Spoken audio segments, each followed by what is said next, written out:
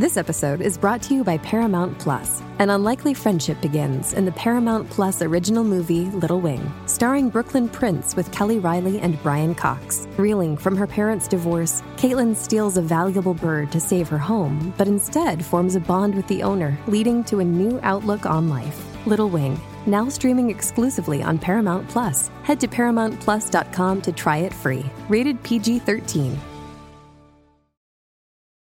This episode is brought to you by Paramount Plus. Get in, loser! Mean Girls is now streaming on Paramount Plus. Join Katie Heron as she meets the plastics in Tina Fey's new twist on the modern classic. Get ready for more of the rumors, backstabbing, and jokes you loved from the original movie with some fetch surprises. Rated PG-13. Wear pink and head to ParamountPlus.com to try it free. Knockback, the retro and nostalgia podcast, is brought to you by, well, you. If you want to learn how to support our show, go to patreon.com/laststandmedia.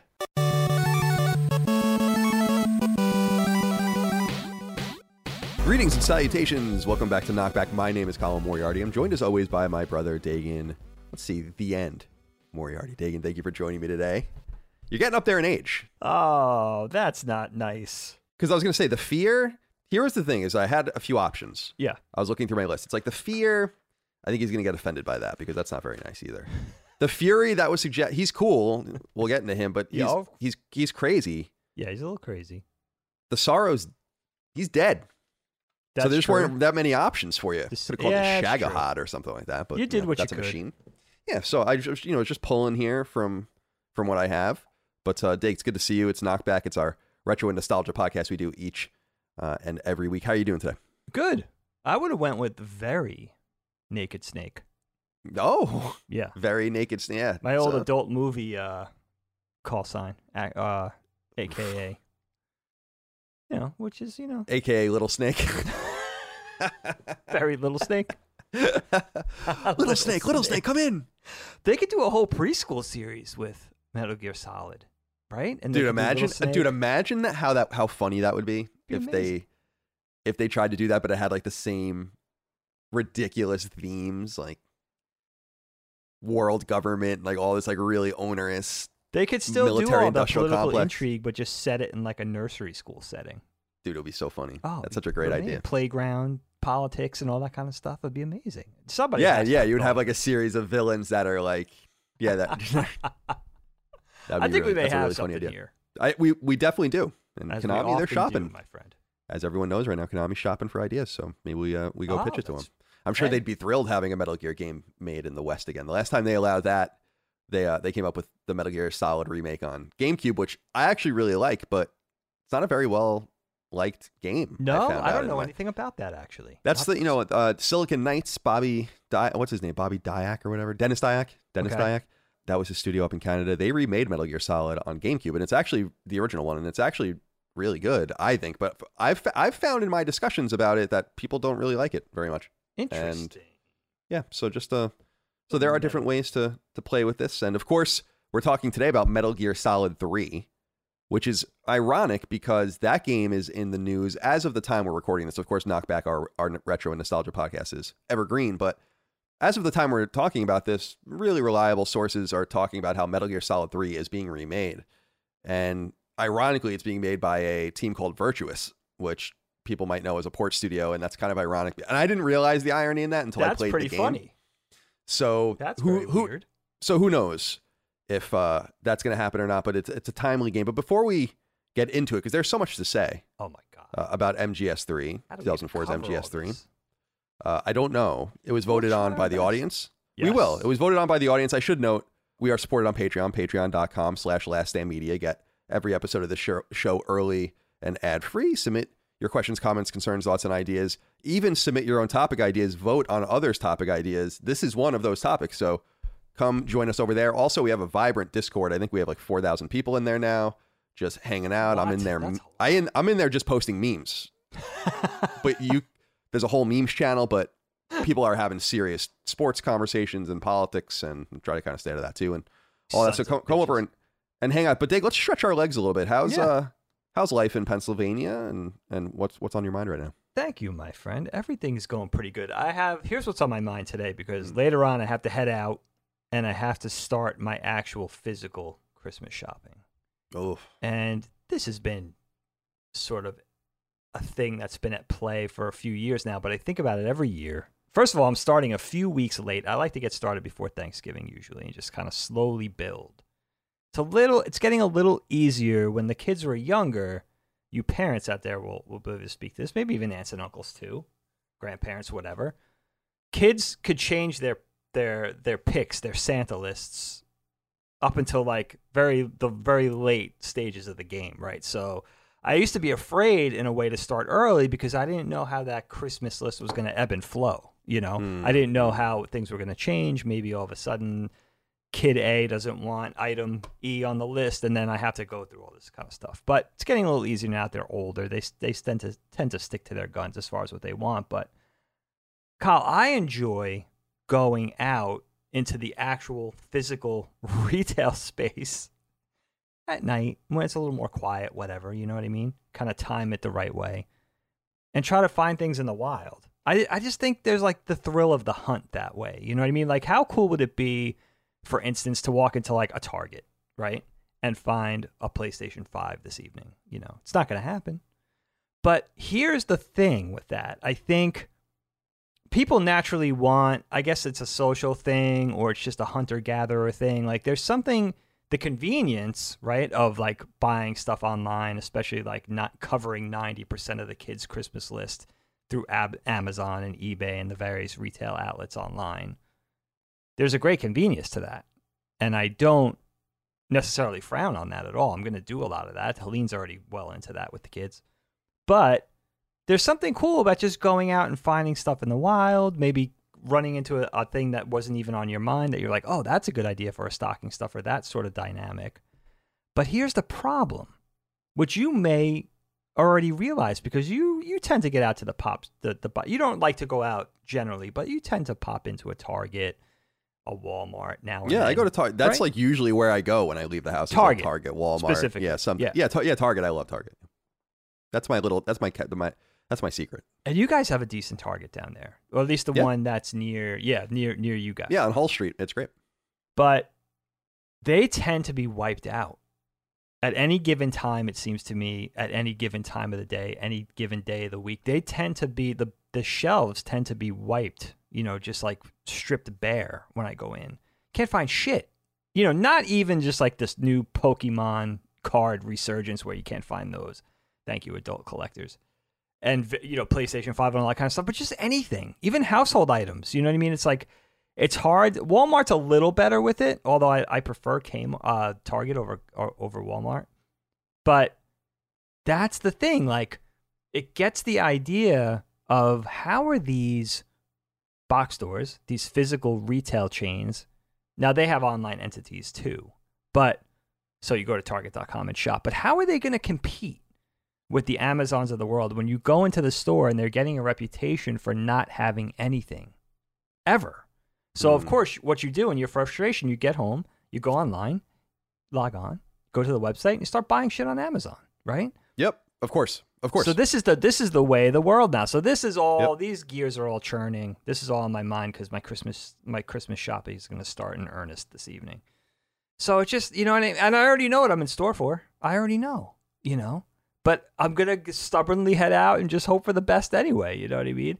Because just to do something, get out of the house, maybe Lilia comes with me. It's a little father-daughter time, whatever. Can't do that in front of the computer. So that's been on my mind a lot. Like, I would like to see the Targets of the world and the other big box stores. Really, I know overhead is, you know, you're in that business. I don't know much about that business, but I'm assuming the overhead, the retail space, paying out for merchandise as, you know, compared to turning that merchandise around and profiting and all that kind of stuff. It's a tightrope walk, right? But I would like to see them sort of double down on just being competitive.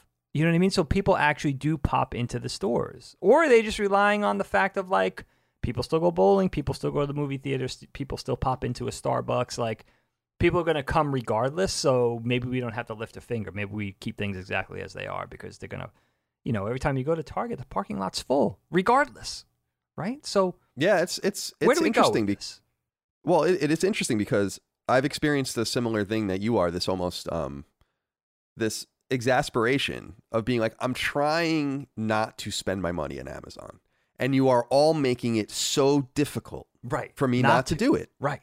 And I've kind of just more resigned to it at this point, because it's so funny you bring this up, because I might have brought it up in the past, but I don't think so. Yeah. Like, there were many things that I've encountered since I bought my house where I've had to go to Amazon because I've tried to use others and they've just failed or just don't come through or whatever. So a good example is I needed like a bunch of outdoor stuff, like a weed whacker and a blower and all this stuff. So I was like, I'll go on Lowe's.com at least. I'm not saying I'm going to go to like, some local hardware store, but I'm like, I'll go to at least to Lowe's, order it, and then they'll deliver it from the local store at least or whatever. Sure. They like couldn't get their shit together, couldn't figure this out. Like after a week, like I canceled it and went on Amazon and bought everything. And they've it just been got delivered horrible. like 2 Lowe's days. has been horrible since the advent of COVID. They've been terrible. I've heard similar things. Then we have the stuff. I'm really engaged with G.I. Joe, and we have this stuff with Target, Walmart, all of these different places where they have their exclusives. And I've just heard through many collectors that finding anything in the store is not going to happen. And they're not saying like maybe you'll find like a peg warmer or something. Nothing. You're not going to find anything. You have to just find them online on their websites and hope for the best, or go to other merchants to find them basically secondhand, right? Or marked up. So I'm finding this experience, and I'm finding this experience even with Chewy, which I really like. I like that website a lot. Oh, Chewy for dogs the pets, and right, and they're just always out of the food that I need, and Amazon has it. And I'm like, fuck this. Like, I'm not gonna.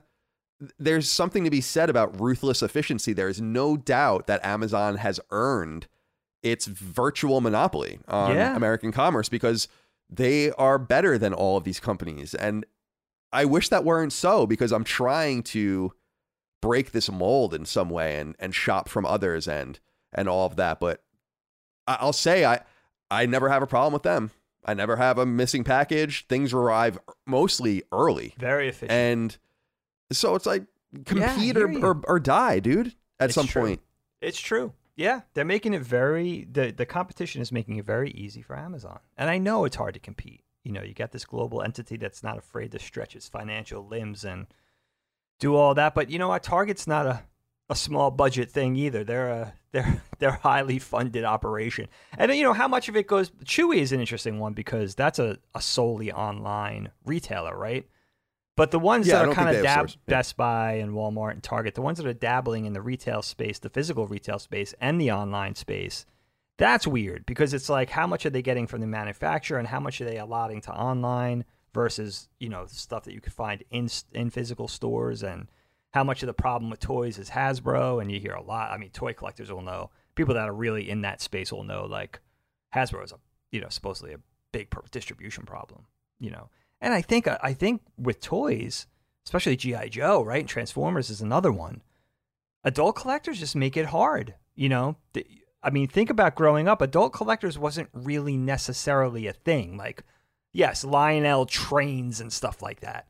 But now, you think of Lego, you think of Transformers, you think of certain girls' toy lines, you think of G.I. Joe, Star Wars. Like, it's double. Then they have to serve double the consumer base. Who's this? Oh, look! You're saying about adult collectors. Look, what I'm saying is you're the problem. That's what I'm saying. But you know what I mean? No, but I'm showing the same figure over and over again. It's awesome. Like how many of them I have? I am one of the adult collectors that buys 5 of these. And you're things. troop building. Yeah, I'm literally troop building as well. That's hilarious. So I am one of the people everyone hates. But I would say this. Yeah. If I went into a store, I've never been in a position as a star, like when I used to collect Star Wars figures, G.I. Joe, whatever, as a kid. I never had the means or even the wherewithal to troop build or anything like that. Sure. And I think as an adult, I could go in every day and clear the pegs and and there would be no financial consequence for me. But I don't think I would do that. See, I think that's I've never been baited into it where it's like, wow, there's all of these Cobra officers or something, because they're never in the store anyway. But I'd like to think that I would just maybe leave some for others, because this is literally what people are doing. And it's like those videos I think you might have been even referencing with the Pokemon cards, where I think Target and some others stopped even selling them, or Walmart something, because they were like, this is just not, except this is Black Friday style behavior, like every day. Yeah. And I just find American commercialism incredibly cringy. It's crazy. I know that there are things like, I just was kidding with all my Cobra officer figures, but I'm like really very laser focused on the things I like and I collect. And you can judge me for that, I guess. Maybe I'm part of the problem, but I'm not about gratuitous commercialism. I very rarely spend money, actually, Right. and I don't want anything. You have your thing. My house is fucking empty. Yeah, Good to see it too. there are just rooms in this house that have nothing in it. Like, so I don't want. You're like I a don't pauper over there. Right. It's so. I love hearing this. I'm gonna be interested to follow up with you about how this all goes. And it was funny about how you were saying how the list can change too.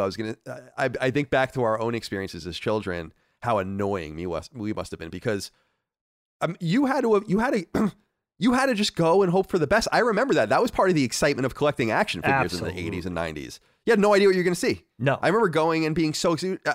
I remember going in April 1999 when the episode 1 figures came out. Dad and I went to Toys R Us at midnight that night. I remember that really well to get them. And you just didn't know what you're going to find. You didn't know what was going to be there. And it was so exciting. There's like no mysticism to it anymore. That was the beginning. That was probably, you just marked the beginning. That era was the beginning of the adult collector, I feel like, in like mainstream. Oh yeah, I was like the early youngest 90s. person there. I was in 9th grade. I must have been one of the youngest people there. I remember. Yeah. You know what, dude? And also, I have to give you props for what you just said about not going in and just taking the entire toy aisle if you saw a bunch of stuff, because I'm going to be honest with you, because of the nature of things and the vicious cycle that it sort of perpetuates, right? If I go to Target tonight and there's 2 PlayStation 5s, I'm going to get both of them. I'm not going to leave one for the next dude, because I finally, you know what I mean? It's like I finally saw it. And am I to blame for that? I've been looking for a PlayStation 5 for over a year, you know? By the way, I've been looking for you. I've been looking for you too. We do have an emergency PlayStation 5 for you. We have a contingency plan. Right. Because we have 4 PS5s in my house. Yes. And you're greedy. Actually 5, including the dev kit. You are There's a test unit. This there is a test it is. unit. Oh, that's sick. But for the new game. But yeah, so I bought Micah one for Christmas. I ended up getting 4 of them. Yes, and I got them naturally. I got them naturally just by being at the right space at the right time. Yeah. Props a couple to you connections for that. might have given me a heads up about this, X, Y, and Z. But sure. So I got one for my living room, one for my bedroom. I gave one to someone that needed it, and then no, that wasn't what it was. Dustin did that. I gave one to my nephews, our nephews. Yes. And then I gave one to Micah, and Micah has hers, and she doesn't. That's right. She has yes. She's the one who's gonna. That's the contingency. If she's gonna, Mama Micah, shout out. Yeah. If we need to resort to that, and she's still cool with it, at least I got my bases covered. But I won't. If I see 2 tonight, I won't buy 2. Yes, I will. I don't think they'll. I'm telling you, I don't think they would let you do it. I don't think they let you do it. I don't think they're gonna let you buy it. That's interesting. That's really interesting, man. I think you're ahead of your skis on that one. Wow. Personally. Okay. All right. And outlets like Best Buy have told me, now this is one dude, so who knows, but they've told me don't even bother. The store, this was 4 months ago probably. The stores aren't even going to carry the PlayStation 5s in the physical spaces. Yeah, 4 months ago online. That was true. Yeah, Anything that was true 4 months ago. Okay. Goes on. Okay, I don't so know that that's true now, but I think it's both. But there's also, as you were saying, massive supply issues too because of backups out of China and on all the ports in America. Yeah. I was reading a story that Sony contracted 3 747 cargo plane style planes full of PS5s to get them into the UK. Oh shit! Apparently, it's like 120 pallets. Like a couple of days ago. Oh no! There was way. like Reuters and everyone was writing about it. Yeah, like they're like chartering planes, which is like an Apple style thing. Apple always charters planes to move merchandise quickly. I never knew about that. But that's a very expensive thing to do. Holy shit! Yeah, so because it's a spur of the moment thing. It's not something they have in place. It's an additional cost or whatever. Right, exactly. But they're like, what's it more? We got to get these things in the market. We got to get these things to market. So that's interesting. Yeah. Cool shit, man. Yeah. Hey, it's Kaylee Cuoco for Priceline. Ready to go to your happy place for a happy price? Well, why didn't you say so? Just download the Priceline app right now and save up to 60% on hotels. So whether it's Cousin Kevin's Kazoo Concert in Kansas City, go Kevin, or Becky's Bachelorette Bash in Bermuda, you never have to miss a trip ever again. So download the Priceline app today. Your savings are waiting. Go to your happy place for a happy price. Go to your happy price, Priceline. So, Dave, let's talk about Metal Gear Solid 3 Snake Eater, Let's do it. which came to PlayStation 2 November 17th. I played it on PS3, where it was re-released via Sony-owned studio, now Sony-owned studio Bluepoint, which ported it on behalf of Konami in 2011. You can also play it on Nintendo 3DS. You can play it on Xbox 360. So you have some options. Vita as well, if you want. But I needed that 3D camera, so I needed to play it, the PS3 version, which is the Subsistence or whatever version of it that came out in 2006. Right. So I want to say at the top of our conversation about MGS3, and this is just a Colin problem, but I'm so engineered as a critic and a person who absorbs games to tackle things a very specific way in a very specific cadence that if that's thrown off, I feel like I can't talk about a game at maximal quality. I'm going to test that today because I beat Metal Gear Solid 3 2 weeks ago or so, and I usually hate leaving massive gaps in between beating something and talking about it. Yes. Because I forget about all the finer things, although I have many a page of notes. So it's just because we had to move this topic around for scheduling issues. I usually time things out a lot better than that, so I'm a little disappointed from that perspective because I just have other games in my mind. Oh, now. you're going to do this great. is That's true. That must be very difficult for you, actually. But you're going to be great. I played 2 games since Metal Gear Solid 3, so wow, it's So I want to discuss this from a lot of different angles because I think there's much to say. But I'm curious just overall what you think of this product and also what your original engagement with it was. Yeah. Because when it came out in November 2004, this was that vaunted Colin year or so from summer of 2004 to summer of 2005, somewhere in there where I just wasn't really playing games. I think during that time, I played San Andreas and I played Resident Evil 4. And I think that was basically it. I was like, hanging out with my girlfriend and I was in college and I was just too cool for games. So I don't know what was going on with me at that point. So I missed Metal Gear Solid 3 when it came out. I didn't care. I knew it came out, but I was like, yeah, whatever. When I moved to California to work for IGN in 2007, I was close with Mark Ryan Silly, who was the head of IGN Guides, a good friend of mine still to this day. He's a huge Metal Gear fan. And he gave me, I was bored. I lived in a house with a few other people I didn't know. I had like a small little TV and I could borrow anything from IGN I needed, so I had console access and all of that. But he was like, take this Metal Gear Solid 3. I think he gave me Zone of the Enders 2 and a few other things another Kojima game, but a few other things that he wanted me to play. And I remember very vividly playing this game and being completely turned off immediately. And it's funny because in going back to the game a few weeks ago and beginning it again, I was like, this is exactly what I remember. I remember being in like a wooded river kind of basin area. And I remember 2 things about it. I'm like, why do I have camo that's counting my percentage? This is what I was feeling at the time. And why am I eating food that's like rotten? And I remember being perplexed by this. And I remember being I dreaded it because it reminded me so much of one of those games I just mentioned, which was Grand Theft Auto San Andreas, also came out in 2004. And that is a game. And I messaged this to you and I said, this game just oozes 2004. They both do because their games, Metal Gear Solid 3 and GTA San Andreas, while both very good games, and great games in their own respect, are games that just don't know when to stop. They don't know what is fun and what isn't fun. And Metal Gear Solid 3 really oversteps that line in a way that I don't think is charming in any way, that I think doesn't make sense, that I think breaks the immersion. There's a lot of weird stuff in this game. And so my opinion of it is that it's fun. I really loved the cast of villains and I wish we got to know them better because I think they were really MGS1 like almost. Yes, very colorful. We just didn't get to know them very well. I like the story. I like the political geopolitics of it, the alternate history. There's a lot to really like, but then there's a lot to really not like. And I think in the cracks, this game, it won't let me take it seriously. It won't let me play it. It won't let me immerse myself in it because it has me in a screen where I'm picking bullets out of my skin. It has me hunting for frogs. Right? I don't understand. I could not wait to talk about this with you. So that same problem, I was totally right. When in 2007, I was completely right about this from my point of view, where this game is a relic of that particular late PS2 era, wherein it is like San Andreas, where San Andreas was like, do you want to exercise? Do you want to eat?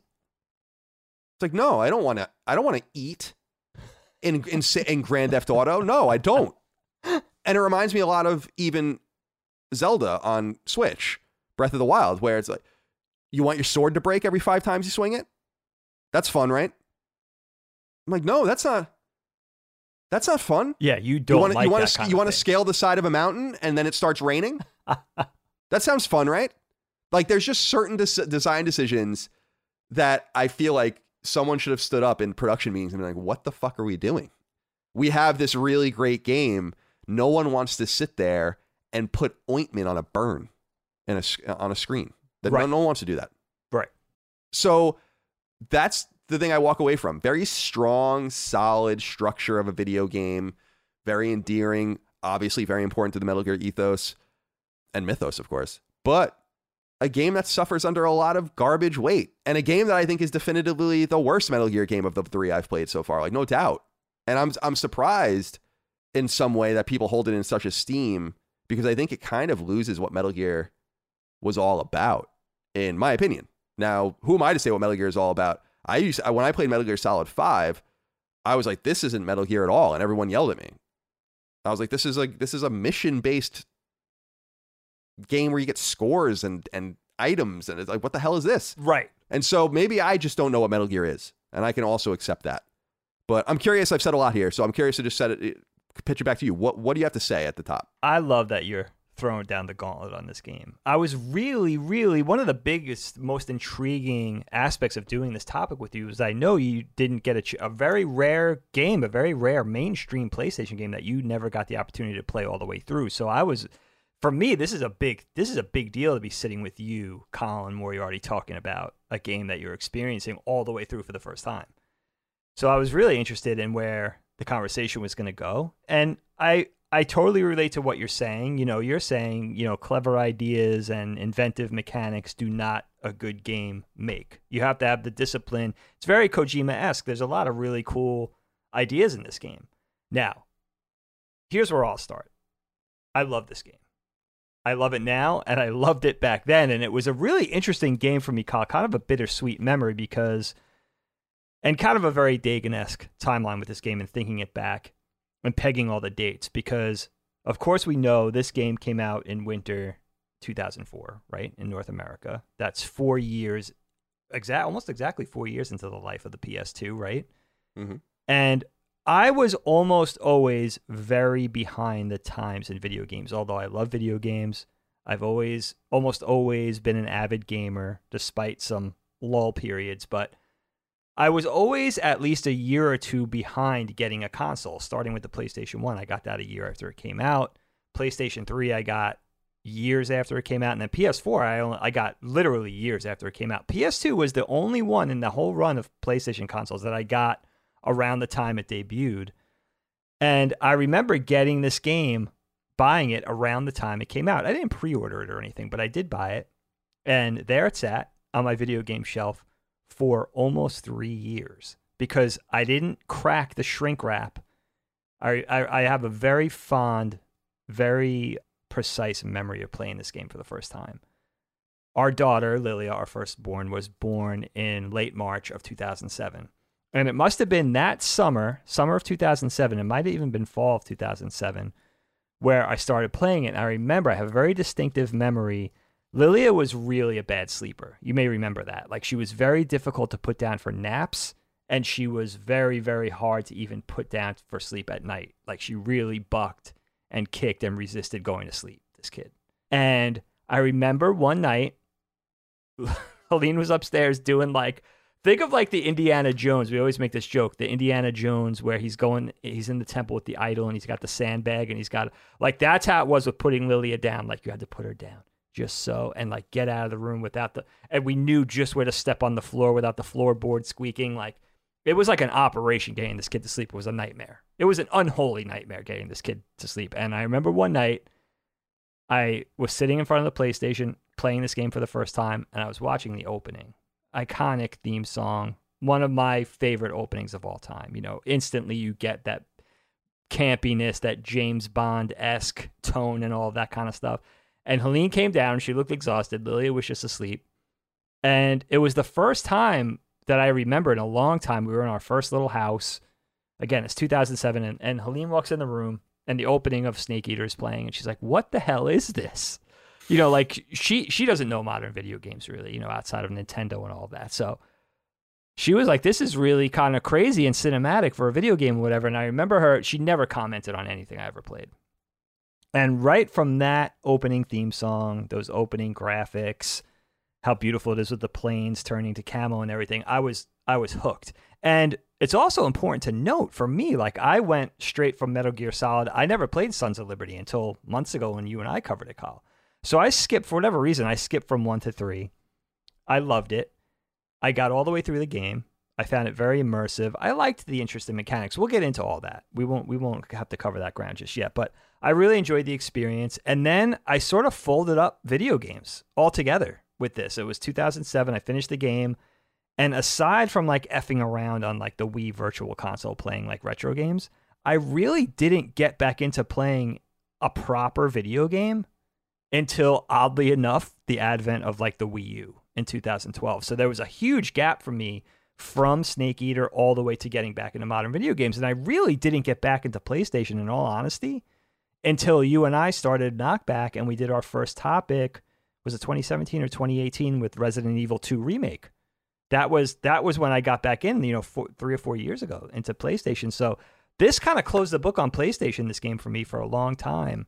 And I was really interested in getting back to it and comparing it to modern video games, because I've had the opportunity to play some of the greats, especially for Knockback. So it was a great way for me to go back in, experience a very specific era of video games where I think presentation was turning, graphics were turning. It was a real turning point for video games, I feel like. It was coming out of a more primitive era and getting more sophisticated, which is a big part of the conversation for me. And really just a very enjoyable experience. And I can't wait to relate all of that, but really, even more so in a 60-40 capacity, I'm 60% more interested in exactly the experience you had with this game. And I think a lot of it, it's interesting too, Kyle, that you bring up San Andreas. Now, remind me, did San Andreas come after GTA 5 or Vice City? It was no GTA 3, and then GTA Vice City, then San Andreas, then 4, then 5. Oh, Vice City was the game right before San Andreas. Right. So It was, like 1 and 2 were the top-down ones that no one cared about. Right. 3 was like the one that was the one we all know. Then Vice City and San Andreas were the ones built on that. See, I wonder, and you loved Sons of Liberty, and I wonder. Yeah, I think Sons of Liberty is awesome. How do you, in other words, you loved Sons of Liberty. For you, how do you follow that? Vice City was like an epic game. Vice City is Vice City is my favorite Grand Theft Auto. I agree. Maybe that is that a could thing be part where it's of hard. It too. It could hard to follow up. I think so, but I don't want to make it. I'm kind of ragging on it. I don't want to make it seem like I really enjoyed playing it. Like, I'm glad I played it. I think it's got so much cleverness to it. I think it explores really interesting themes. And like I said, I think the characters are really cool, but I think it just fundamentally doesn't add up in some ways to me, where I feel like it doesn't. There are certain decisions that they make that really, in my opinion, injure the game. Okay. That's why I'm really curious to see them remake it, because I would bet that some of the things I am going to talk about are things that they will fix. I'm sure. But we will get into that. But I just want to make it clear that I enjoyed it. I think it's a very good game. Like, there's no doubt about it. I don't think it's a bad game by any stretch of the imagination. But I think it suffers under the weight of trying to do too much. I think that just happens. It does. I think that happens, and it's a certain generational thing. That's why I was saying 2004 just has a lot of games like that. 2004, 2005, 2006, a lot of games feel like they're trying to do too much. Another era of game that feels like that is 2009, 2010, 2011, when every game came with an online competitive multiplayer mode. It's just certain things reduced to this curious mean that doesn't make any sense.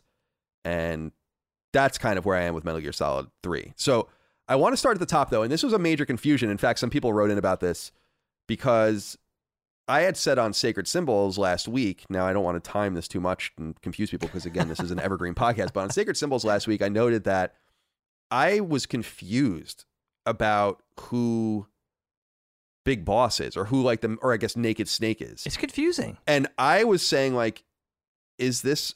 So I was saying on the show, I was saying it out of ignorance, and the audience knew that, where I was like, I don't know what's going to happen. Here is my prediction.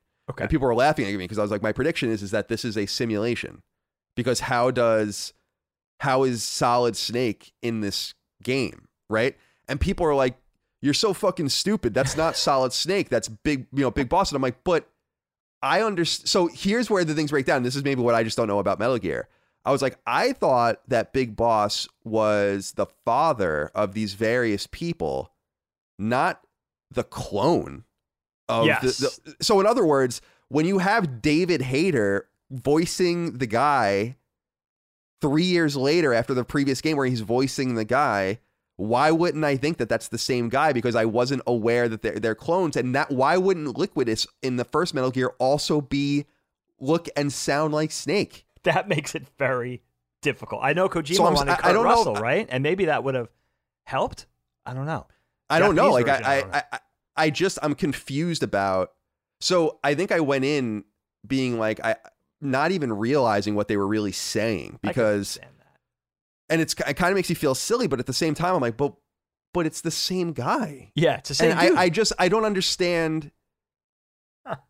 He's younger, or he has like hair now, but it's not like, and I just kept thinking of Liquid because I'm like, Liquid's a different person, like a totally different man. I know they're brothers, but they don't. So you know what I mean? So I was just a little bit confused by that. But Completely understandable. If it makes you feel any better, it was on this playthrough that I really took the time to go in and understand the timeline and the characters and how things worked. And of course, this game serves in a prequel capacity to the entire franchise and everything. So you have to kind of, and there's a lot of story just in this one game. So there's a lot. What is it? 31 years before the events of Metal Gear or whatever. yeah, Or Metal Gear's Solid? 1995. Metal Gear is 1995. I think Metal Gear Solid's 2005. Right. Right? Metal Gear Solid 2 is 2005, something like that. And then, yeah, I think this is 1964. So this takes place 64. far earlier. And that's why I was like, oh, it's some sort of, I feel silly saying it, but I was like, oh, it's some sort of simulation that where they're going back to where Metal Gear came from and they're learning, or that we're not supposed to quite know, because I was just so hung up. I'm like, this is just the same man. I don't understand. That makes it very confusing. So but Mike Poe wrote into us and said, Yo. hello, Brothers Moriarty. Yo. After finishing MGS3, how did you all feel about Big Boss as a character? Fans of MGS 1 and 2 would only know him as the terrorist leader of Outer Heaven and clone daddy to Snake. See, I didn't understand that he was a clone because Liquid... Never mind. After this game, though, I became so much more interested in Big Boss than in Snake. The extent of Snake's character arc is be a badass super soldier, but the ending of MGS3 sees Big Boss as a dissatisfied pawn of the U.S. government forced to kill his mentor to save face. The seeds of his founding of Outer Heaven had been set. Did this game make you more substantially care about Big Boss, or will Snake always be the golden boy of the MGS series to you? So again, having gone through the game thinking I was playing a simulation for some reason, I don't think I really fully absorbed in real time the gravity of Snake's fall, and why I think, and I was saying this on Sacred Symbols, that it makes a lot more sense to me having played the game now, understanding why they're very keen on remaking MGS3 specifically. Because when I heard that, I was like, why would you make Metal Gear Solid 3 again? Why wouldn't you go back and remake Metal Gear Solid? But it makes a lot of sense because it is the beginning of the story. So they might be looking for a different way to tell the story by starting in the origin and maybe eschewing Kojima completely. I don't think they're going to be maybe able to do that. I feel like he maybe is involved, but I hope so. And we'll find out probably through third parties. I think those bridges can be repaired if enough money is used as glue. Yeah. So we'll see. Yeah. So we'll see. But to Mike's inquiry, what did you think about Big Boss? What did you think about the character? And it is interesting. Like, you see, this reminds me a little bit of the show The Americans, or not The Americans. I'm sorry. What's that Showtime show? Homeland. I'm sorry. Homeland. Sure. Yeah. Where The Americans is that FX show about the Soviets. Homeland is about terrorists in the Middle East, and you kind of get a glimpse into why they become that way in some sense. And Ron Paul used to talk about this and others. Like, terrorists don't just become terrorists. You don't have to agree with them, but they don't just become terrorists to become terrorists. They usually have something really at the heart of their rage, and this game represents the heart of the rage of I guess all of Metal Gear Solid's entire legacy and the origins of this group of bad guys, Outer Heaven, or this terrorist organization. So what do you think about what Mike had to say about Snake and Big Boss, and what do you think about him as a protagonist? Yeah, it's a great way to start the conversation. I mean, there'll always be a special place in my heart for Snake because that's where Metal Gear started with us, dating back even before Metal Gear Solid, dating back to the NES/Famicom and MSX, and, where the franchise began for us as kids. But there is something really, really cool about this story, getting all the background and texture to who we would know who would be like one of the main villains, and what caused that turn. He's tricked. We see he's lied to, he's abused, he's taken advantage of. You get kind of sympathetic. You get a little kind of texture into why this character became the guy he becomes. And then you get to think back in retrospect to your experiences with that character and say, okay, this is the origins of this dude. This is kind of cool. And, I really dug that. And I think overall with this story, I knew you would be in at least again for the alt history aspect of the game, because it kind of blends the real Cold War events with some alt history, really inventive and kind of fun alt history components. Yeah, it's which awesome. I think is it's awesome. I love it. But definitely, this story is so thick and complicated, and it's a prequel, and it's full of all this political intrigue and double crossing and triple crossing and spy versus spy and all that kind of stuff, that there's no way you're going to be down for really trying to understand it if the characters weren't interesting. And the character of Naked Snake / Big Boss, the boss, I would say Eva, and I would probably argue also Ocelot. Just those 4 characters being so interesting really grounds, for me at least, my interest in the story and being down for those long cutscenes and descriptions and twists and turns and plot twists and all that kind of stuff. It was really kind of a satisfying thing, but I think it does start with the characters. They're very interesting.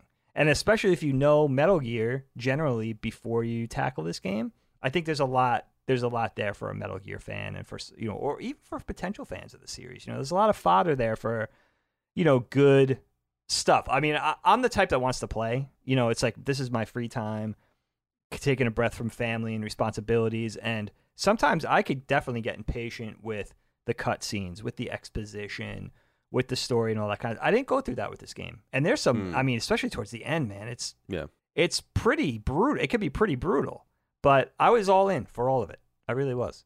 No, I on that front, I was too. I was quite enthralled. I was really intrigued and interested in the alternate history. And there's a term, future history, which is a confusing term in writing, but what it basically means is that in future settings, there is a history that is understood to have occurred that is different, or has maybe not even had the chance to occur yet. For instance, in a story, World War III can be part of the future history of that story, even though World War III has never occurred in our history. It's required for that to have happened. I see. So when you look at Metal Gear Solid and Metal Gear Solid 2 through those lenses, or even the original Metal Gear, which all took place in the future from when they were launched on their various systems, Metal Gear Solid 3 is the first game, as I understand, to go into alternate history. It actually requires you now to go into real events, not as they've transpired through discussion, but as they transpire through experience. So that's what I think makes this really interesting. And the Cold War setting, 1964, they get into the Cuban Missile Crisis. I love how they get into I mean, I'm sure you know this. You're into this sort of stuff. You like a lot of World War II, post-World War II, Soviet era intrigue and all of that. It's well worn now that JFK made a deal with the Soviets to get the Jupiter missiles out of Turkey, and that was done very quietly to get the Soviets to remove their nuclear warheads. I never knew that part from of it. Cuba. Do you know that? I actually learned something from this game. Oh, you're so steeped in that. I'm sure this taught you nothing. But well, no, I mean, you can learn. I majored in college and this stuff, so maybe that's more college level knowledge. I wouldn't expect anyone to know it, but from my perspective, I'm like, that's cool, because then that really gets into the there's always been a conspiracy behind that. We know now what the conspiracy is, and that we basically let the Soviets save face. A very wise move for peace. Yes. And yes, we can now go into it and pull it apart like the Zapruder film, although it's not the Zapruder film, similar time frame, and really point and see what everything is and how this all ties into World War II and hegemonic kind of infighting between the 3 major powers after the war, just by population, which would of course be America, and by virtue of who won, which would be America, the Soviet Union, and China, which China to a much lesser extent, the Soviet Union to no extent, but the United States survived the war basically intact. So, of course, there would be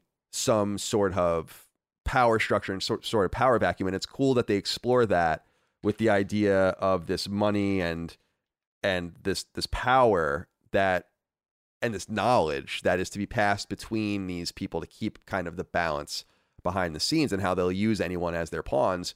That's why I think the ending of the game is quite powerful, and we'll talk about it because it's awesome to see Boss or Snake. I don't know who the hell he is. Big Boss. You know, in some, they're literally smoking cigars and have their carafes of liquor and all. That's awesome, and it opens your eyes as to where the evil intent against these governments comes from. It also paints a really interesting picture of some of the characters you get to know later, including Ocelot, and how, you know, Ocelot was basically embarrassed by Big Boss on countless occasions, it seems like, throughout the course of the game, but then they let each other live, and it's, yeah, very interesting stuff there too.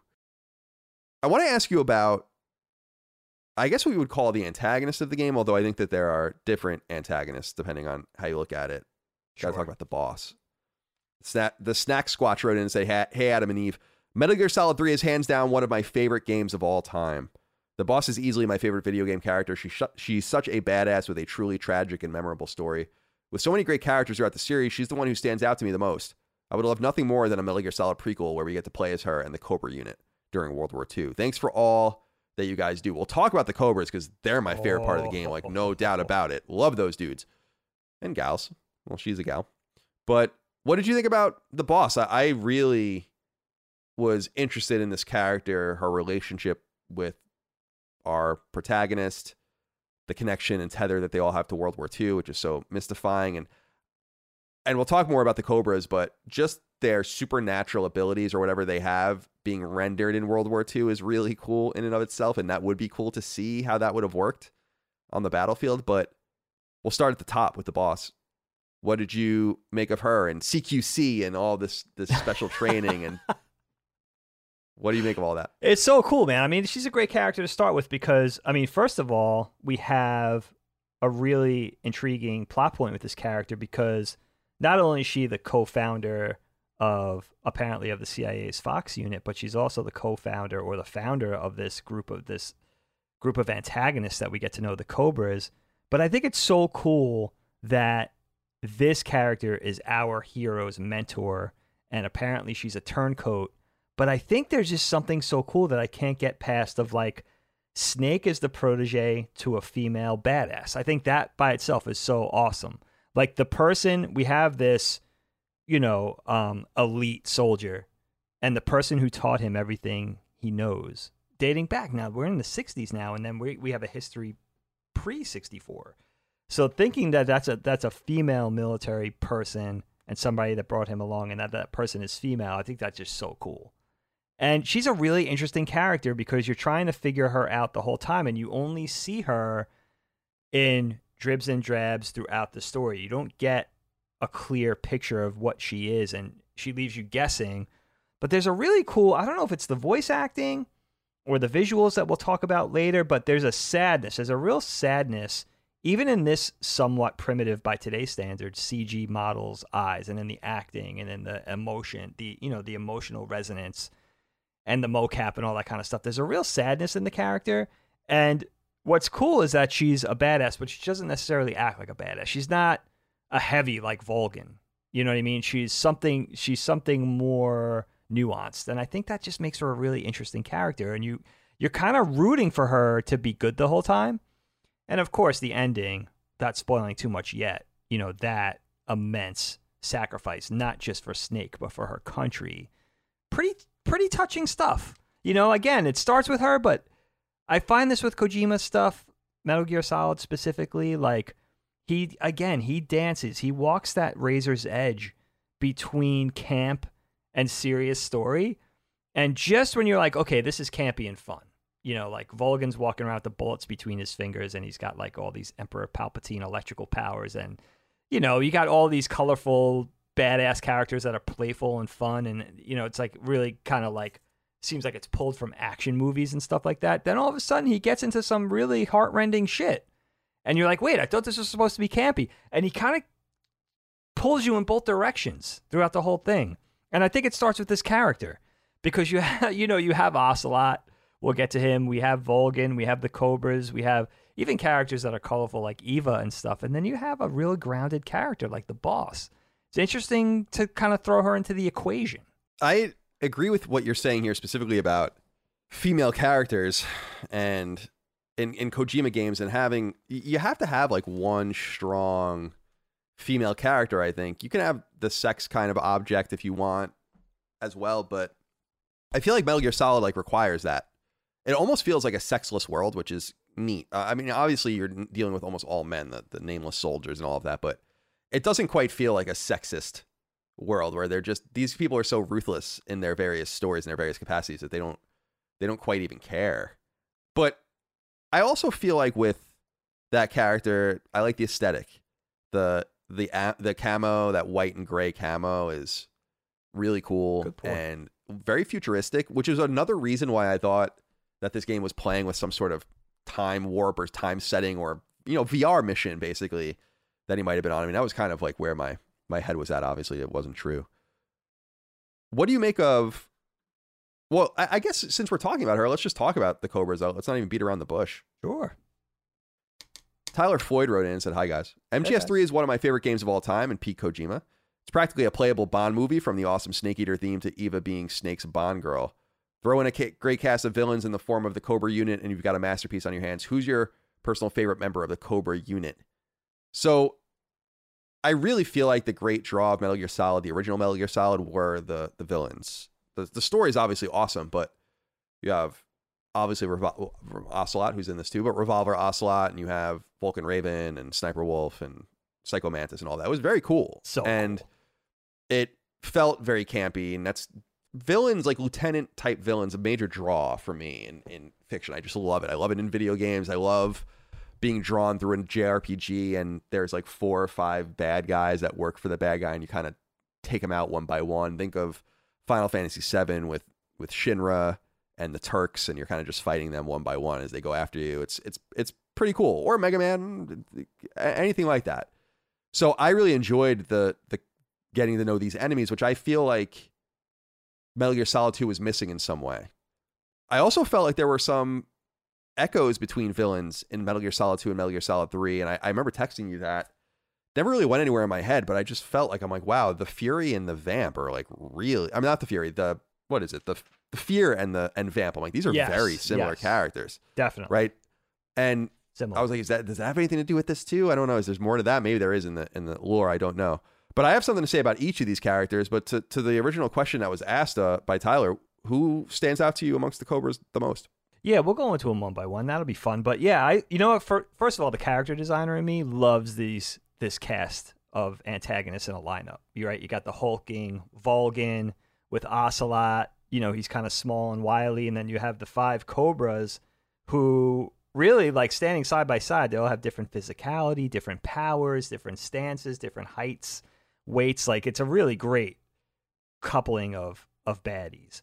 But I think there's different ways to choose them. I think for me, as a game player and someone just from an experience in the game standpoint, I think I could judge them based on the fun factor of the battle, which they're very different. We have, really long range, maybe the longest, most lengthy boss fight I've ever encountered in the end. And then really fun ones that I found, like the fighting the Fury was awesome. It was a little easy, but I really had fun with it. It was very atmospheric and scary, trying to hide from him and stay one step ahead. And then, very easy ones with the Pain. And then the Fear, I actually kind of found pretty challenging. It probably took me 3 or 4 times to beat that, finally figure out how to beat that stealthy dude. But, there's different ways to judge them. The experience, the look, their powers, the very little we learn about each one of their characters. We learn a little bit about the Sorrow later on, even though that was a weird, that's kind of like a non-boss fight. You know what I mean? That then you learn more about that character later and how he plays into the story with some other characters. So where do you want to go? You want to just go one by one and bullet point these dudes?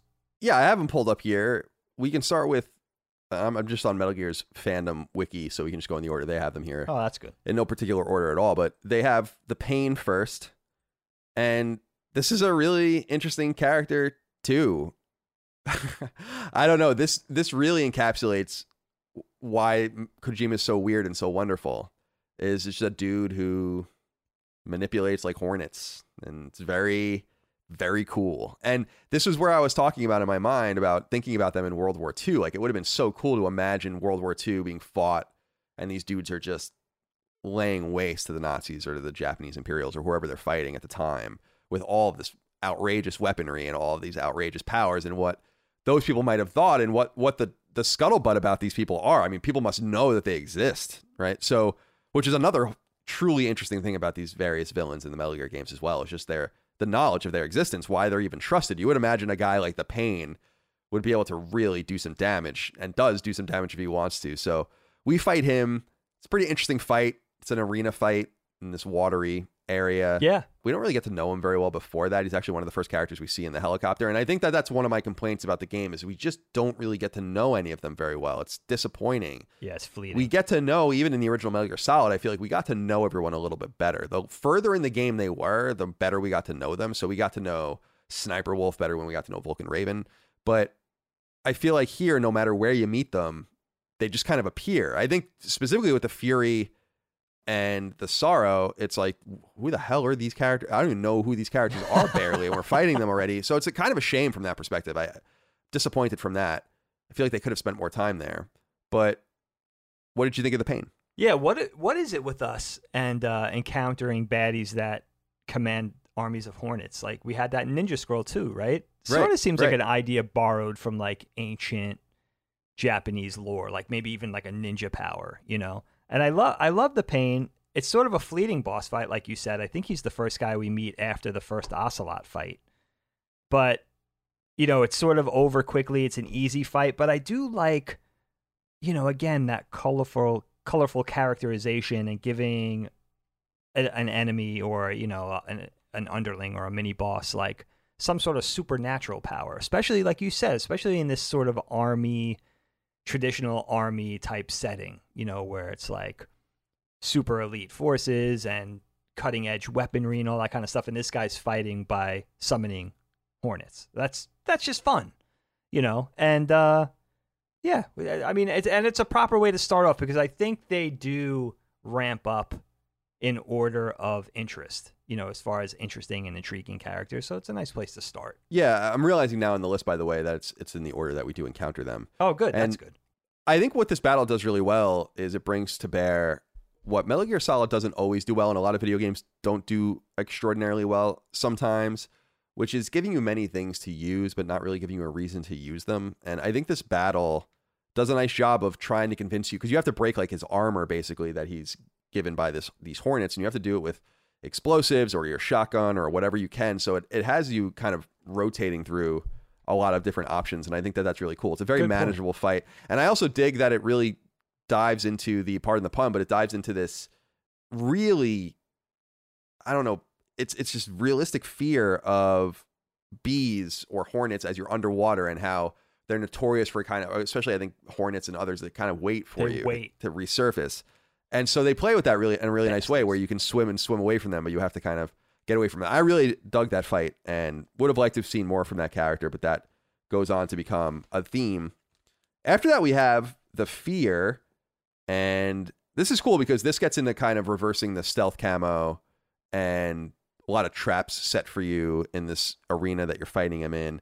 But I felt like this character was very vamp-like, and that was something I couldn't escape from. I don't know if that was intentional or not, but that just contributed to this weirdness I was feeling, where I was like, is everything as it seems? Because we've seen a character like this before, just the last game. But what did you make about the focus here on kind of stamina?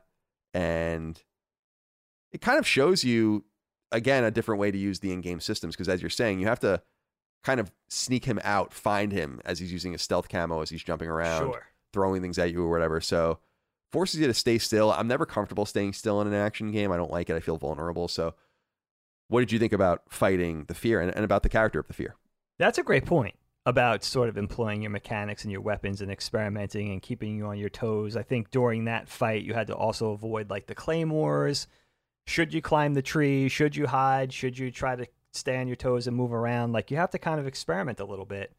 And that's a clever mechanic. And I think you make a good point too, Kyle. Like, by this third iteration of MGS, there is sort of a Kojima-esque feel in his characters, in his boss characters, especially his baddies, right? Like, there's some sort of flavor, Kojima flavor that's coming to bear, even though all three MGS games so far are pretty different. There's still that through line, you know what I mean, where it feels like, okay, yeah, this feels like a Kojima antagonist. And, you know, it's funny about the fear, you'll appreciate this. For some reason, I have no idea why, he just reminded me of Sting Chameleon from Mega Man X. I don't know what it was about that. I just kept thinking of him when I was fighting him. That's interesting. Besides the fear and fight, stuff. Yeah.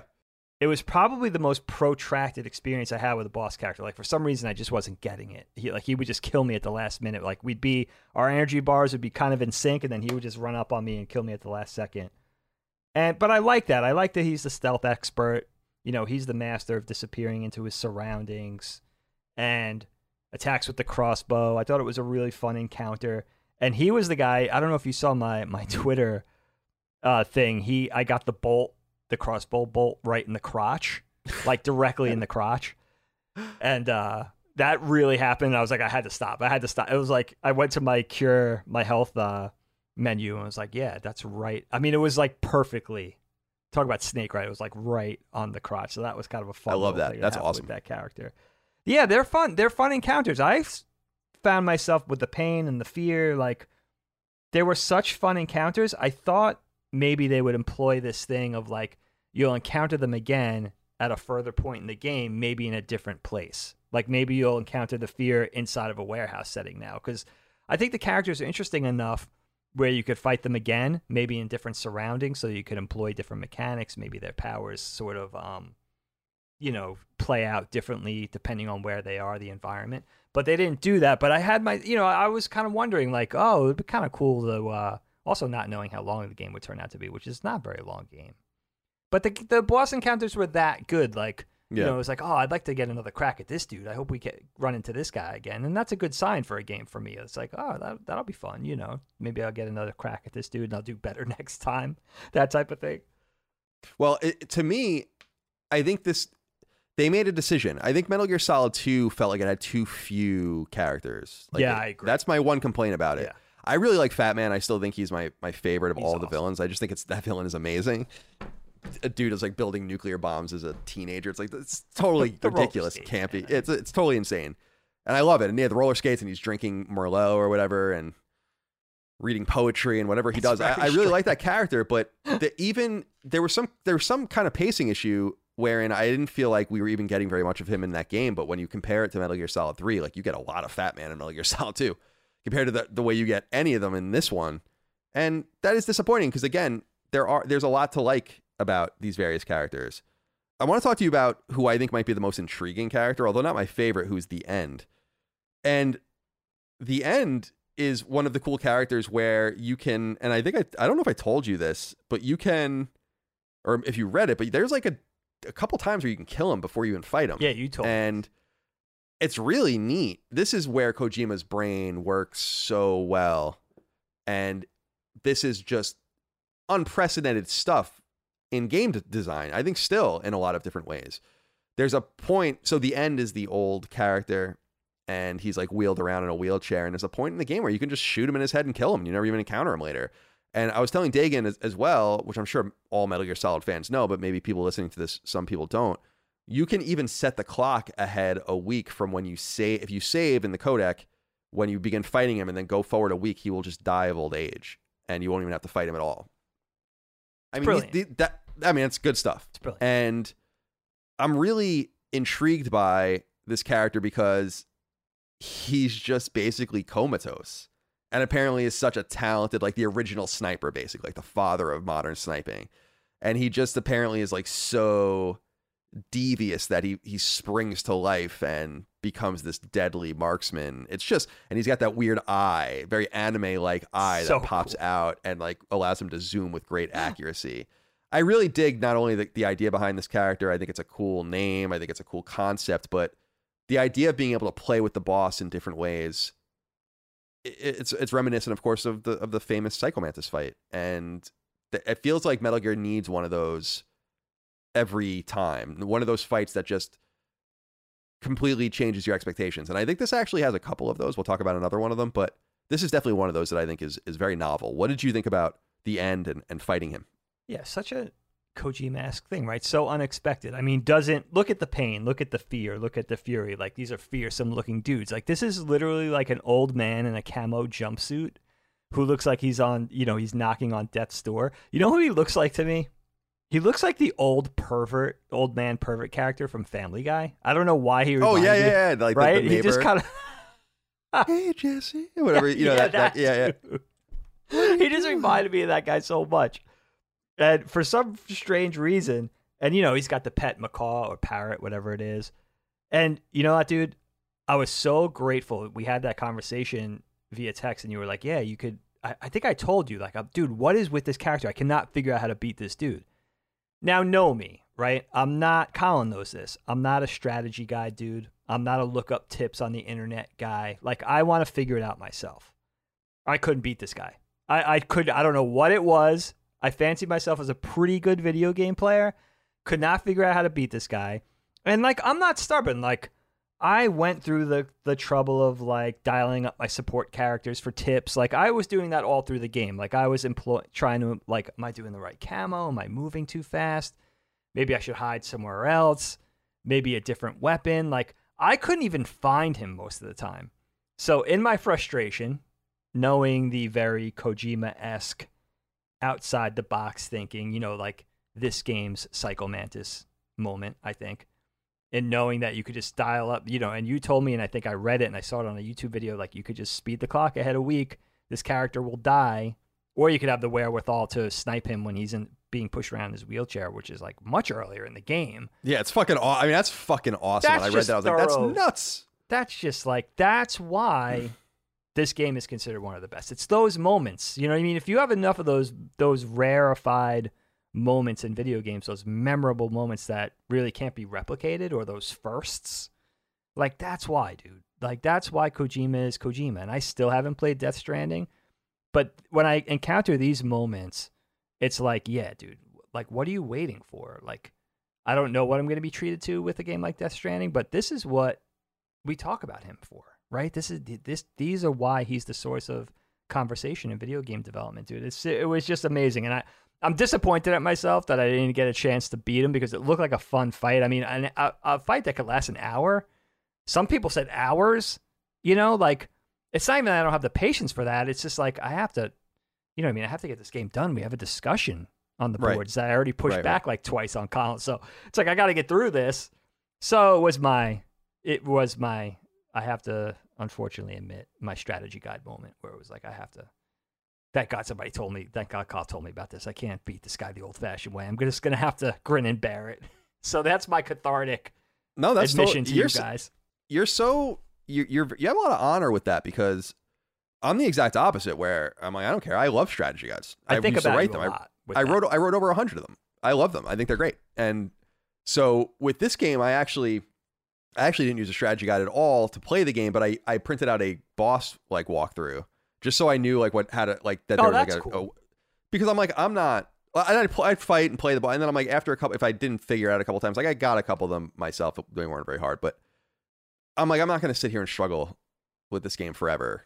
Like, I just don't have time for this. I got to take a page out of your book, no pun intended, with that, because, you're the guy, right? Like, it's Colin Moriarty, PlayStation guy. You have this imposed, like, the way you're dissecting the game right now. It's like, yeah, dude, like, you have every right. You have the most imposing barometer to compare this game to, so it's like, I really should just be comfortable taking a page out of your book with that. It's like, who the hell am I, in other words? It's like, maybe it would help us get through games faster, like we want to do. Well, we want to do a very specific game before the year's out. I won't spoil it. But it's like, which is supposedly not that long of a game, but it's like, if I just would do that, if I would just kind of like satisfy myself to do that once in a while. It would help. I like doing the video game topics. These are the ones you guys watch the most. You think I don't like them? I do like them. I do like them. So, indeed, that could probably help. I need to kind of boost myself up to do that more often. Just, I don't want to call it cheating. I mean, it is. I mean, a lot of people feel that. A lot of people feel that way, but I don't care personally. It's just like I don't care. Yeah. Whatever. I'm not going to sit here forever. And is there a right or wrong way to play the game? No. I would insist that there is a right way to play, but I'm not interested in fulfilling that. In fact, I will take a quick divergence here just to discuss something I should bring up that I think is strange about this game that can be manipulated in a lot greater of a fashion than Metal Gear Solid 2 in my experience, which is there are many, and I don't want to say many, but there are many times in the game where I just ran through areas. And like everyone will see you, but if you get to the next space and then you check more, even if you die, like, it's just like, okay. There were parts of the game I beat the game in 15 hours. What difficulty did you play on? Normal. Okay, me too. Yeah, I beat it in 15 hours, and I'm not slow, like as glacial as you are when I play games, but I'm pretty slow, and on time to beat or whatever those websites are, I never hit like their average. So I was surprised to be below average. You're always under. With this, but I did use a boss guide when I was stuck, so maybe that shaved a couple hours off. You could conceive, but I will say that is one of the lame parts of the game is that they just make it too easy to spoof it. Like I couldn't even imagine playing it on easy because it's probably comical. You can literally just keep running, and no one seems to like have lethal force, and they don't. I don't know. I did you experience that? I think it's a very important part of the conversation. I'm really glad you're bringing it up. I thought somebody would write into us about this, but that's the thing with me with this game. That's the one problem I have with it, as much as I love it, and I do love it. I love a game with a lot to do. We've talked about that before. I love a game with a lot to do, and the thing about this game, it's full of great ideas. Obviously, it's a Kojima joint, right? But there's so much to do, and I thought most of it was actually fun. Unfortunately, what Colin's saying is correct. Our normal difficulty, anyway, I'll speak to this. And also, I played on the original PlayStation 2 version. I have it right here. I want to read the back later because it's hilarious. But the game isn't difficult enough, I agree, to really necessitate the use of stealth even, and of a lot of the mechanics. You can totally get into a jackpot in this game, even on purpose, and get out of it mostly unscathed. Almost at any given time, even later in the game. So as much as I love the stealth and the sneaking, I really like the camo index. I don't mind stopping and taking stock of, how I'm blending into the environment. Same thing with hunting and gathering and kind of managing your inventory of foodstuffs, collecting flora and fauna, plus the rations and the ramen and all of that. Keeping an eye on your life bar and your stamina meter. Like, you're going into a new area, get your backpack squared away for what you think you're going to encounter as far as your items and your weapons, like cure and heal. I don't mind doing that kind of stuff. I actually like it. I think it's kind of like cathartic to have a process where it's like you go in, it's kind of therapeutic. You go in, get through a campaign, and then, sort of take inventory, take stock of yourself, and check all the menus and all that kind of stuff. I like that. Do that while you're hiding, maybe in danger. It's kind of exciting. But really, what Colin's saying, either run through an area or just jump into and just do straight up assault, overt combat.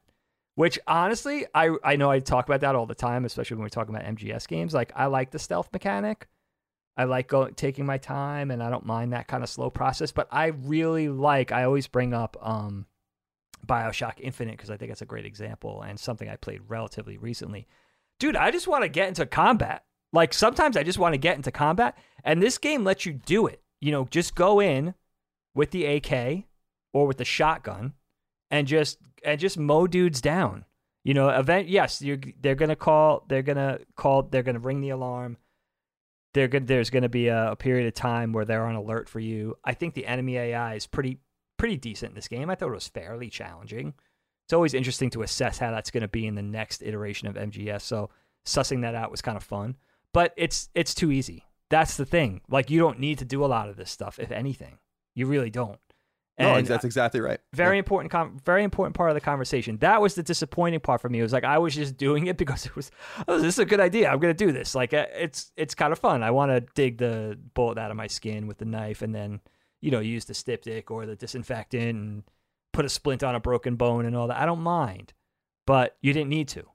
That's the thing. You really don't need to do it. Yeah, like that, like I guess stops you from gaining your agility back if you don't, or your stamina back rather if you don't. Sure, eventually you're gonna die. It's cool. It's cool. Same thing with eating. It's like it's cool that there is, like you said, some interplay. Like, why are you healing? It's not just a ration. Now it's a snake and or a frog, and it poisoned you. So now you need to eat some or get some pharmaceuticals in you, and it's cool. But I don't know why I think about Civilization a lot. The game where that game is about really deep systems, but even they know that at some point you got to cut it off. Like you can't get any deeper into your economic system than this. Right. You can't get any deeper into your military than this. I feel like at some point a game must accept its various systems as being the deepest that they can to jive with what the intent of the game is. And I feel like it's strange when you're in the middle of a boss fight and you're like, oh shit, I don't have my sniper rifle in my backpack. So now I'm going to pause during the heat of the battle, which is fine, but I'm going to pause. I'm going to go into my backpack. And so now you picture Snake going, like doing the motions. And I'm like, but if maybe it would have been cooler if this all had to happen in real time, which, games do that. Like The Last of Us, for instance, does that. Very good example. Where there is no stopping the game. Right. You go into Ellie's backpack to craft things and move things around and time is going. You're at a bench and updating your weapon and, you can be attacked. That's the, and I think that maybe they just didn't, that could have been a different idea. And then it would have been like, holy shit, there's a real reason for you to hide in this log and start stitching yourself up while enemies are moving around. Or there's a reason why you really don't want to eat that particular those Russian rations because you don't like them, but you're starving and you're out of time. So you eat them. But that's all happening in real time. And maybe you don't want to do that because maybe Snake coughs or gags and that gives him away. Right in to enemies around him or something like that as he's vomiting or something. So there's a penalty for that. Maybe that's in the higher difficulties. I don't know, but that's the thing. It's like there's a taste, right, for all of these systems. They just don't know that they execute them right. Yeah, and there's no real urgency to have to employ them. So you would have preferred, like, let's say you get a spider bite or you get a scorpion sting. You have 10 seconds, and hopefully you have the remedy in your inventory, right? That might have been, and who knows? Like Colin's saying, maybe that's in the higher difficulties. I don't think so, but. That might have been, then there's a sense of urgency. And, at a certain point in the game, you realize, like, I'm not really going to run out of ammo for my favorite gun. It's not going to happen. Like around every turn, you're going to be able to restock your exact favorite. Like, I loved using the shotgun, just blasting dudes. And it also sped me through some of the parts where I was taking too much time. And you realize that I'm never going to run out of ammunition. I'm never going to run out of shotgun shells. Like, you know what I mean? So there's no real... Now, in the harder difficulty levels, items and weapons and ammo might be fewer and far between. I'm sure that might be a thing, actually. But yeah, it could have been a lot more difficult. And then if you're going to come up with all these great ideas, really develop a system where you need to do it. You know what I mean? Where it's going to be very hard not to employ these mechanics if you want to get through this campaign. So... that's one spot where it was missing. And again, it's like, I love a game with great ideas. So I'm going to love a Kojima game. But yeah, you could employ it. You could kind of tie it into the overall game a little better. Would have been even better, Yeah, it's like the old God of War Arkham kind of complaints I've had where it's just square, square, square, square, square, square, square, square, square, square, square, square. And people are like, well, why? You can do all these other things. And I'm like, yeah, but I don't have to. Right. So why would I? Like, why would I? Why do I? That's just bad design. I remember you saying that in Arkham. And I just find that peculiar design. And experimenting with games is fun. Mega Man's a great example of experimenting with the different weapons, but you stop experimenting once you find, unless you're really nerdy, once you find what works, you just do it. So if what works, like brute forcing your way through Metal Gear or Mega Man 2 with the Metal Blade, it's the best way to play that game. It's cheap, but why wouldn't you do it? If you're going to let me do it, I'm going to do it. And it works the other direction as well. Yes, absolutely. But one thing I think this game does in a really interesting way is it lets you play non-violently. And this, of course, leads into one of the next characters we have to talk about. But I wanted to get into this early because Stefan Cantanella wrote in and said, hello, CD Rewritable. I always played the MGS series pretty aggressively, going back to the original PS1 game. When I played MGS3 at launch, whenever I would get caught sneaking, I would take out the big guns and blow away my enemies.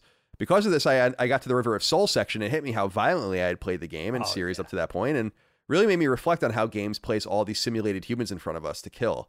Whenever I play a particularly violent game, I am reminded about the scene and the way I felt back in 2004. I'm just curious about what you think about, we'll talk about the Sorrow specifically in a little while in that fight, but in talking about combat and what you can do in blowing people away and kind of cheating the game, there is the opposite side of it, which is if you play it very carefully, you can actually play the entire game without killing anyone.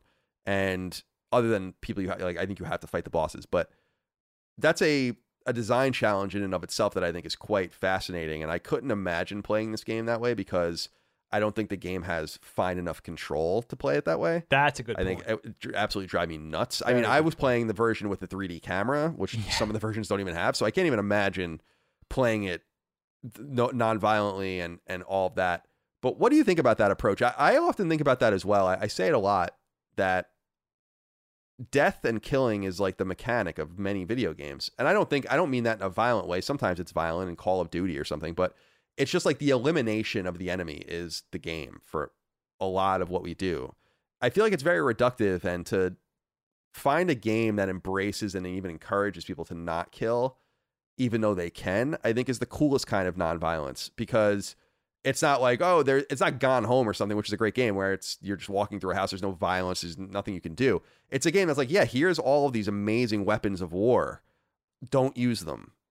It's harder not to use them. It requires more of the player not to use them, but there's the option. And I think that that's very cool. And I actually think in 2004, that's very rare. And I actually think still today, that's very rare. It's a real design choice and a real challenge. So what do you think about the idea of playing nonviolently and the option to do so, even though I didn't embrace it personally? I love that. I love the idea of a pacifist run. I got really acquainted, I've talked about it on the show before, with AGDQ, Awesome Games Done Quick, and those guys like that, dating all the way back to 8-bit games, and maybe even earlier, getting so good at a game where you could do that even on the earliest games where it wasn't intended, where you could go through and do a no-death run or a pacifist run of a game where you don't have to fight. You could just jump through and sort of maneuver and platform through levels. But when you're talking about a game like this, a PlayStation 2 game, designing a game on a thoughtful enough level where you can do a pacifist run or a mostly pacifist run, maybe just with the boss encounters, like you said, Kyle, is really a sign of like utmost quality, because you're designing a game that works on two very vastly different levels, which must be very, very difficult to do. And just to be able to have that and also be able to have the replay quality. Now, personally, I agree with you. I think it would be very boring, especially for this game. I just don't think it would be very exciting. I like the idea of mixing stealth and overt combat when you have to, and then you mix in the hand-to-hand combat aspect when you need to do certain things, or you need to get something, information or an item out of an enemy, that sort of thing. I like the balance of all the things together. I think that makes for the most enjoyable experience as far as the game. But just the fact that you could do it, man, that's like, and it was designed that way on purpose, it's just, you have to tip your cap. That's a commendable thing. And I think it also speaks to the themes of this game, which we haven't gotten into yet too, where it's like, speaking to war, what war is about. What is it good for? Well said. That's much better said. Or, the idea of, constantly vacillating enemies, and, the fact of like new era, new enemy, old enemy is now an ally. Like that whole thing, it really plays into that. And I don't think that's on accident. I think, again, that's a very Kojima thing to do. Let's get back into some of these characters now that we've touched on that theme, or at least that item, which is the Fury. Get back to some of these Cobras. This is my favorite character, I think, in the game. We don't really get to know him. We find out a little bit about him. He's like a very early Soviet cosmonaut who suffers from a massive, catastrophic issue with one of the launches. I just love the aesthetic of this character. There's not much else to say. He's mad. And by the way, that's really cool that it's all about emotion, by the way, the different enemies. I love that as well, about time and space and emotion and feeling. I think that's really cool. And he's angry and he's furious, and that's that's great. But I really dig just the outfit. I would love to have some sort of action figure of that, or some sort of small statue of that or something. I just think he's so compelling with I wonder if that exists. with the Russian language on his whatever it says on his helmet and stuff. It's just cool. very, very neat. What did you think about the Fury? We talked a little bit about the fight. It isn't a very difficult fight, but No. I was waiting for it because I knew that we were eventually going to encounter this fallen cosmonaut, which is just such an interesting concept. It is. It's so cool. It's so, what is it with Kojima, right? It's like that Kojima-esque zombie astronaut. In this case, he's wielding a flamethrower, so it's extra interesting. You know, that undead cosmonaut, like you said. It's like that eerie. I mean, look at the Kojima logo. It's like he's got a thing with that. You know, it's kind of strange. Definitely. Very fun fight. Very disappointing that it was that easy, because I really, again, it's dark, it's atmospheric in those halls. It's really only lit by, you know, that flamethrower, and you see him coming and he's taunting you, and you're trying to get behind him so you could blast his fuel tanks or whatever, his backpack. And it has that future primitive look too. Like, again, like this game works on that level where it's like you have to remind yourself this is 64, because the weaponry looks so advanced even for that time. It even works in a modern day setting where it's like, that kind of even looks modern by today's standard, but a little clumsy and a little campy, which reminds you like, oh yeah, no, this dates back to the mid 60s. Super, super amazing art direction, and such a great character. And also, like, I think he's one of the encounters in the river when you deal with the Sorrow later that is cool. Like, he comes up to the camera and you see like that skull face really in close up, and he's taunting you. Like, so cool. Well, let's talk about the Sorrow who we would encounter next. And Brett Kahn wrote in and said, "Hi, Colin Dake. So, how many victims did you pass by during the Sorrow boss fight? Did it go on for 10 minutes like it did for me the first time? When I initially played this back in 2005, this was one of the first times I had played a game that made me feel bad for killing people. How did the scene impact you? Thanks for and keep up the great content." So the Sorrow is interesting because, unless I missed it, you don't really learn about him until after the fact, right? Like, you kind of encounter him and then learn his story as like the lost Cobra. And I do enjoy, as we had just noted, that the game forces you to confront your own violent tactics. And I must admit, it was comical because I had killed so many people in the game that it did go on and on and on and on. And it makes the fight harder because you have to dodge them. They're damaging you and holding you, and he's shooting these beams. It's not a difficult fight. I didn't die at all when I fought, in quotes, the Sorrow. But I love this idea of death beyond the grave, of sorrow, sadness beyond the grave, coming back to haunt you, and that even that in the realm of supernatural ability exists and can be rendered in the world of Metal Gear. So what did you think about the Sorrow? The Sorrow is so cool, dude. There's something even creepy about the look, you know, with the glasses. He kind of looks like a regular dude, and then you learn like of his like ties with the boss later on. And then something I heard about his connection to Ocelot, which I never sussed out, but I'll ask you about it when I'm done talking about him. I love, like, you know, this character that's like so different than, again, the other four Cobras that we meet, this medium to the spirit realm. You know, I saw a lot of rats, vultures, crabs, and snakes on my things, like, because I was constantly hunting for food. I really enjoyed that aspect. The rotting food was a little bit Breath of the Wild weapon breaking for me. It's like, oh god, does it have to rot? Like, if I don't get back to the game in 3 days, my entire, do you know how hard I worked?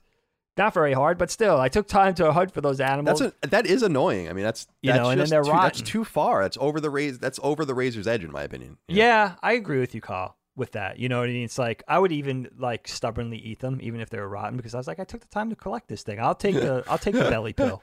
No wonder it took you. How long did it take you to beat? Oh, wasn't that? It didn't turn out to be as long as I thought it was going to be. A lot of who knows if I really kind of settled myself to actually beat the fear.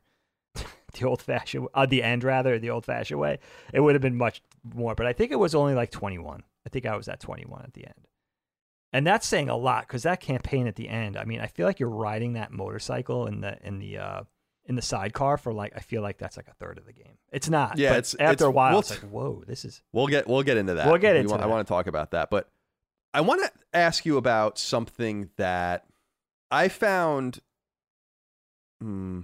Understandable from a directorial standpoint, from an immersion standpoint, but also really tragic. And that is the use of the English language in this game and the Russian language in this game. And Brian Keith actually wrote in about this because he thinks he got me, and he didn't. But I'm going to talk. I'm going to let him know why. He says, "Greetings, Moriarty Bros. I'm writing to clarify something for Colin if he hasn't yet learned of this information. I'm writing this while listening to Sacred Symbols episode 174. And Colin, you mentioned that it would have been cooler if characters were speaking Russian. I hate to break it to you, but they are, but not to the players' ears. In the beginning of the game, while you rescue Sokolov, he mentions how superb Big Boss's Russian speaking ability is. So in short, they are speaking Russian technically, but to our ears, it's English. Just to make following the story a bit easier, I'd imagine. Just a quick friendly correction. Hope you gents have a lovely day." So I didn't explain this very well. I appreciate you writing in, Brian. I know that they make a big play of that in the beginning. It's stupid. And I'm going to tell you why.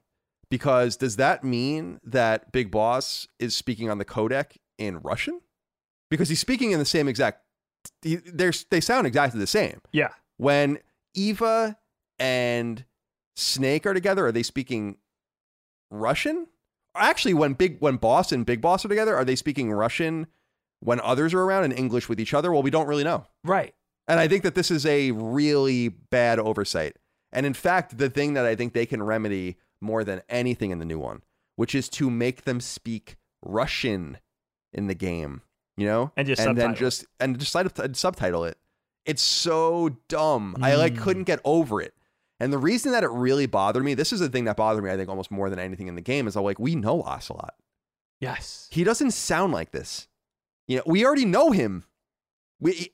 This isn't how he sounds. And when you know, you're talking to Sigint, or you're talking to someone on the codec, and Boss sounds exactly the same as he does when he's speaking to Sokolov, that doesn't make any sense.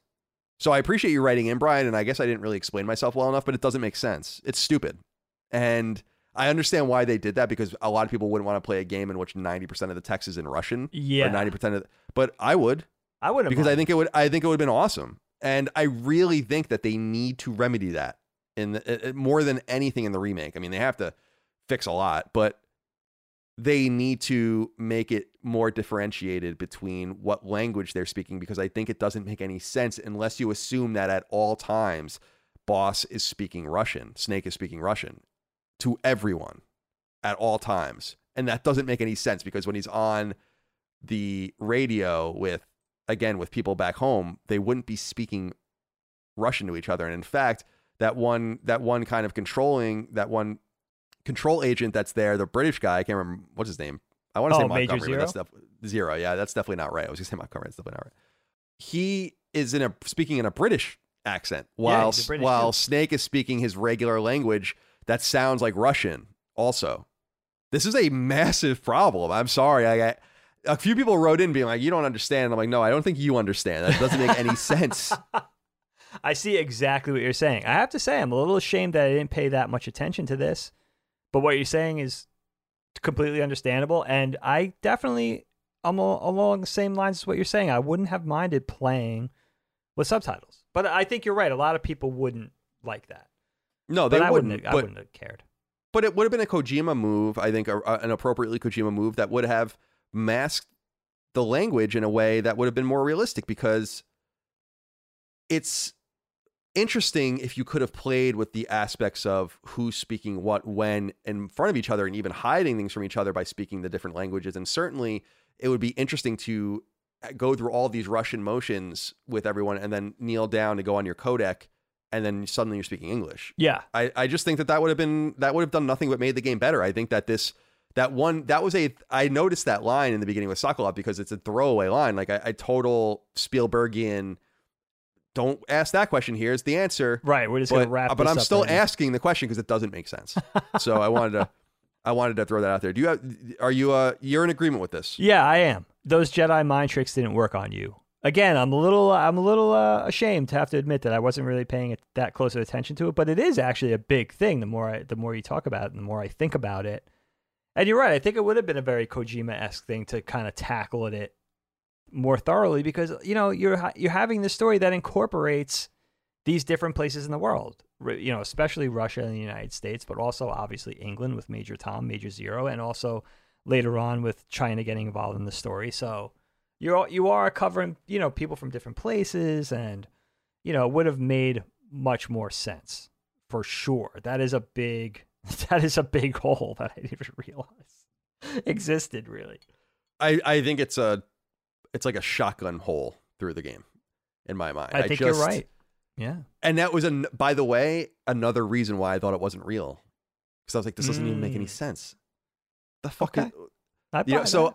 So I feel like people were a little hard on me when I said that. Some, not many people, but some people were. I'm like, but don't you weren't in my mind, so of course you can't see. But when you're looking at all these things, I'm like, so this is a VR training mission or something? Everyone just understands each other. That was just lending credence to that whole thing. Yeah. Yeah. When I saw like the difference between the fear and Vamp or the similarities, I'm like, okay, so is that Vamp? Like this was like literally what was going through my head as I was playing it. Even with some of the feeling, I was like, is that Sniper Wolf or? That's pretty funny. But I was totally wrong, of course. Let me ask you about the codec itself, because we had brought this up. Yeah. Avery Ilias wrote in and said, the first time I ever played Metal Gear Solid was Snake Eater as a 10-year-old. Even then, I loved the codec calls. They made me appreciate the minutia of storytelling. Do either of you have a particularly memorable codec call?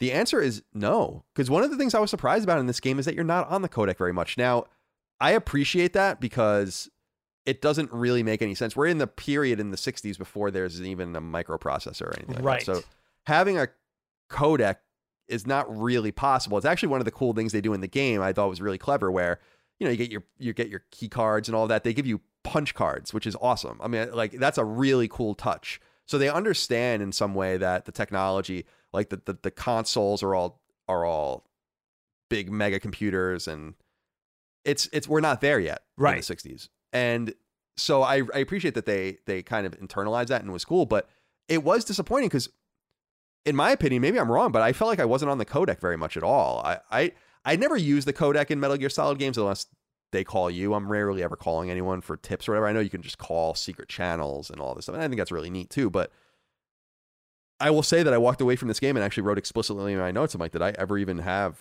any interesting conversations on the codec? It seemed like everything was happening in person, which is cool, because in Metal Gear Solid 2, so much is happening with the Colonel, with Otacon and others, and you're kind of calling back and forth, and it's cool, but a lot of the story is happening with their exposition through the conversations and Snake relaying word of what he's finding with the president and with whatever's going on. Right. Here, everyone's kind of there. Volgin, Ocelot, the boss, Naked Snake, like everyone that's important is there. And so there's very little to be said outside of like, do you want to save Snake? And that kind of stuff. And then, by the way, can I just, I don't want to shit on too much. I know people are going to get mad, but we said this on the last one too. And I just want to reiterate, when you're saving the game, why do you think that I want you to then have a conversation with me on the codec? How many times I would love to see the telemetry on that, because I bet you people just like skip, and then shut the game off, or just shut the game off entirely. It's like, why would you do that? They're saving. They don't want to have a conversation. No. They can't help themselves. I agree. I completely agree. Have an option to skip it. There's nothing more satisfying than the randomized times where she's like, "Good luck, Snake."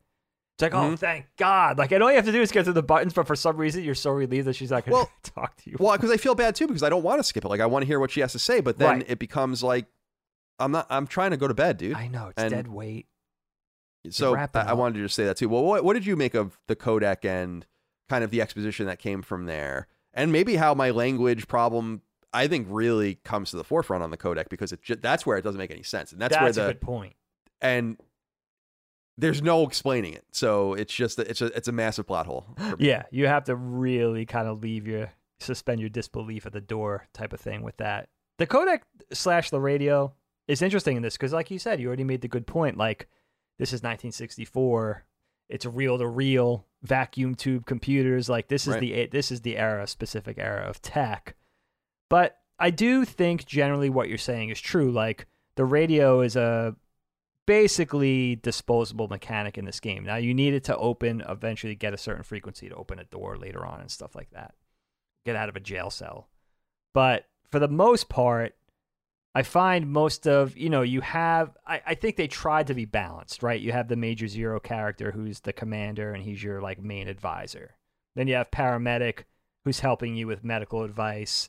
and guiding you on flora and fauna and the environment and all that kind of thing. And then you have the SIGINT character who's like the weapons expert. He's going to help you with weapons and equipment. And let me ask you about that real quick with SIGINT. Let me just butt in real quick. Yeah, Did you find his representation a little, like, I don't want to say racist, but because I'm not like that, but like almost like he almost felt like a black caricature of that guy. He's very upbeat compared to everybody else, so I think it makes him stand out. Yeah, like it just felt like, hey, Snake, like that, like he's like really I got you, upbeat. I got you, Snake. Like it was cool, but it reminded me a little bit of, because people had a problem when I said this, like about Barrett too in Final Fantasy VII. Oh, okay. Not so much the remake, but in Final Fantasy VII, where I'm like, I feel like this is a little bit of a caricature. That's in interesting. comparison That you So I didn't talk to him very much. That guy. No, I didn't call him up very much either. And again, like I like employing the mechanics. I like, I think first of all, you're dealing with a basically relatively linear game, so you don't really get lost a lot. It's not like you might be looking for their advice if you're, you want the exact remedy to how to face a boss, like which weapons to use or whatever. Again, it's not unnecessary. It's not necessary. It's just another depth, another level of the game that you could do, but it sort of feels optional, The SIGINT character was the one I talked to the least. The one, and of course saving, right? I'm on PS2, I'm on memory card, I have to save. I'm like a rabid saver. Oh, I am all too. the time. Yeah, You're the same way. We're cut from the same cloth with that. I think the one thing that I did like, and again, even I would even get this, sort of impatient with it at times, but the paramedic character, this is a very Kojima move, sort of being the movie buff, and she would share. She's like this movie aficionado, film aficionado, and she would share different movies like Snake. And of course, the answer was like Snake is never. I'm waiting for a movie that Snake's actually seen. Yeah. This guy hasn't seen anything. What I mean? It's terrible. It's bringing up really cool movies though, and then I realized at a certain point, not only the movie she's talking about very indicative of the specific period that was set in 1964, which is a cool kind of retro reminder of where we're at in time, but also. It's a lot of things that are direct sort of inspirations for the game, which is very clever to put in there. It's like, they're talking about the Guns of Navarone and The Fly and Fistful of Dollars and Bridge on the River Kwai and Frankenstein. And then you're realizing like, oh yeah, there's elements from all these things, like Hitchcock's Rebecca, I think they talk about. It's like, whoa, like North by Northwest is another one. It's like, well, not only are they great movies, but it's like, wow, yeah. It's like I see exactly where Kojima pulled from, and others too, like other more modern movies that they don't talk about. Like there's a very specific nod to The Fugitive in this game where it's like, that giant waterfall where he jumps off. It's like, yeah, and you see like, and Kojima's bringing that filmic movie fan thing into play too, which I always love. So that was probably the most delightful thing about the radio for me in this one is like, I like the idea of her having the conversations. Very much like in real life when a coworker is like just a little too in your ear. It's like, oh my God, I hope they shut up. Like, yeah, definitely. And it's just a matter of pressing buttons, but you still have that same very real life experience with that. It's like, oh my God, I hope she doesn't try to talk to me for 5 minutes. 5 minutes. I just want to get a cup of water from the water cooler or heat my coffee in the microwave without running into like that's what it felt like. It's like I just want to get back to my seat. Thank God I don't have to work in an office anymore. I used to just always have my headphones on, even if I didn't. You in an office is fodder for a comedy series, dude. When I think back about like what I used to do in the office, like I was so comfortable at IGN and knew that they weren't going to fire me. I literally used to at one of the last places I sat, actually the last place I sat, because they moved us around a bunch and then we started getting mad. So I just took a ladder from like the like one of the closets and I went up. These were tall. You never went to IGN, but they're tall, probably I don't know, 15 feet ceilings or something. Yeah. And I just climbed up and took all the light bulbs out of all of the lights all around my desk. So when you walk in, because we had this like open floor plan thing where like probably like 50 of us sitting like at all these desks in this huge wide open space, and then the lights were really bright, and then there was just this one dark space, and it was like where I sat, and it like affected everyone around me. But I'm like, that's brilliant. I mean, you already have episode 1 right there. I sat next to a guy. I didn't like him very much, but he chewed gum all the time, and I hate that sound. And I didn't want to be rude or whatever, so I used to just like literally live in a conference room as well when I sat next to that guy. Just like lived in conference rooms. Yeah, was just very. I'm not an office guy. I'm just like, leave me alone. Like, I don't really want to even be here at all. Like, I knew that when I started my own companies, I'm like, no offices. It could be a very inefficient system, like being in an office. I feel like Zoom calls are the same thing now. It's like, how many Zoom calls do we have to have today? Literally, can I draw for a little? No, totally. We Micah and I watched these. We watched this really great YouTube channel called Paolo from Tokyo, I think it's called. I'm gonna watch it. And he's just this. It's a really great channel, and it's this guy. He does a bunch of different stuff where he lives in Japan and he speaks the language fluently and all of that. But one of the series he does is a day in the life, and he follows. It's awesome series. People, I recommend it. It's like a day in the life of a Japanese auto mechanic. Oh, cool. A day in the life of a Japanese ramen chef. That's a day in the life of a Japanese office worker. And they follow them from the beginning of the day to the end of the day and see how they live and how they work. And it's awesome. And one of the things I always notice is they have these traditions in Japanese business where like they get together in the morning.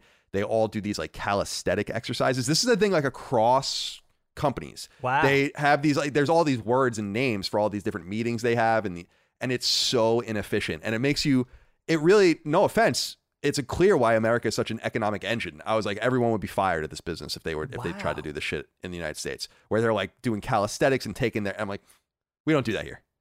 We'll wheel you out with your diabetes medicine attached in an IV. All right, you're going to that. Do you think so? office. You think it's still like that, or is it changing? You know, there's a shift to like sensitivity for an office worker's health and their eyes and maybe brain breaks and all that. I think my hope is maybe, but my hope is that in the now, what we've realized is how lucky office workers are, how fortunate we white collar in quotes workers are. And that the people that really get the shaft and got the shaft were all the blue collar workers who didn't get any breaks, had to work through all of this danger during COVID. If anything, we should be appreciating them. Who cares about office workers? Good point. Good point, dude. Who cares about us? Back to the game though. We haven't really dove into the gameplay and the core gameplay. I'm really curious about this because so you played Metal Gear Solid 3, the original version, right? You didn't play Subsistence? Yep. So you didn't have the 3D camera. So didn't have the 3D camera. I would have killed myself if I had to play this game without a 3D camera. It's unthinkable. I played the 3D camera version of it, but I'm curious just what you thought about the gameplay. There's quite a bit to get into because there's this array of weaponry, of course. And then there are a bunch of melee options that are introduced in this game. Apart from just sticking people up and stuff, you have the close quarters combat, the CQC, and I do think it's very campy and very fun how important the CQC is, like how they're the masters of the CQC, and it's this very important thing that they know and teach each other and all of this. But I felt that the gunplay remained stilted, using first person to look while shooting with the square button. This is in 2004, this is a very stubborn decision. And I understand that as I've read, Kojima wanted all the Metal Gear games to feel the same, the first 3, I guess, but that's stupid. Metal Gear Solid 3 has no business not having a 3D camera in 2004, and the fact that people had to go out and buy it again to get the 3D camera is bonkers. I can't believe that. And so I feel like part of the reason why I'm unable to play the game maybe the right way, in quotes, and stealthy way, is because I just can't control the game. It just doesn't compute for me. I have to think about it too much. And it's not about thinking about the game. It's about thinking about what I'm doing on the controller. That's a sign of that's not a good sign where you're like, because we've learned all of these things as time has gone on about the way games should feel. There is a standard control scheme that is really broken apart pretty rarely. We shoot with the triggers, we move with the camera, we move with the sticks rather. So there's a lot to be said there. But one of the things that I think was cool that I undersold the first time I played that ties into gameplay that I think was actually kind of neat was the camo system. I did dig this system more. I think they stilted it a little too much. Like I really liked using the scientist uniform to go in and no one notices you, but the scientists notice you're not one of them. But if you're dressed as an officer, then none of the scientists notice that you're not right, but the officers notice you're not right. That kind of stuff's really neat and adds a lot of dynamic gameplay. But I'm curious what you thought about just the act of playing, gunplay, stealth, all that. Yeah, I mean, this is, again, Kyle, where I'm sure I'm aided by my growing, but still limited experience with not modern games, but more modern games. Like if I played all the PS4 and PS5 games you played, for instance, and just had that constant churning of the newest titles and the newest mechanics and the newest gaming experiences, I'm sure I wouldn't have been as comfortable. But for me, I got pretty comfortable with it pretty quick. I knew the stories of like the lack of the 3D camera and how they had to do the subsistence version later on to sort of aid that, but it didn't really bother me. But one thing that resonates with me that you just said is that a game should probably, for me, I go through the throes of like things feeling a little uncomfortable at first because I don't play as many games, right? But there should be a certain time period that elapses, you know, an hour or two in, a day in, whatever it is, where you should then be comfortable with the controls. And I have to say, I kept sort of fumbling with the controls a little bit throughout my experience with this game, more so than, and the camera, more so than with most games that I play for the show. So I could tell that there was a little bit of a issue there, even with somebody with limited experience like me. And then for certain things like the camo index, I really enjoyed it. You know why? I think it's not only is it a great idea, I enjoyed it back then too. It's another thing to do, right? Not just in a busy work capacity, but I like when a game is multi-leveled and multifaceted like that. It's quick. It's a quick thing to employ. You could switch it around and it actually works, which is fun. It's very satisfying to see it in real time actually work when your camo index is a higher percentage rather than when you're moving around, rustling the bushes and all that crap. So I like that. And I do like that. That's a thing that's kind of undersung about this game too. Like I do like the disguise mechanic too. That's something that the game has that you hear rarely mentioned. And that's a fun component that I think they even could have taken further. And, you know, with things like the CQC, I found myself not using it, I think, realizing now maybe because I was a little daunted by the controls for it. You know, not only do you have to have no weapon employed, which I guess isn't really a big deal, or just a knife employed, but, you know, you have to do a combination with the analog stick and the control. It's kind of exacting, and I couldn't be bothered. And maybe that did speak to my discomfort with the controls at a certain level. Like I had to dial it back in order to stay comfortable, in order for it to have fun. And that would have been a bridge too far for me personally, where it wouldn't bother a more avid gamer, I guess. So that's, you know, for me.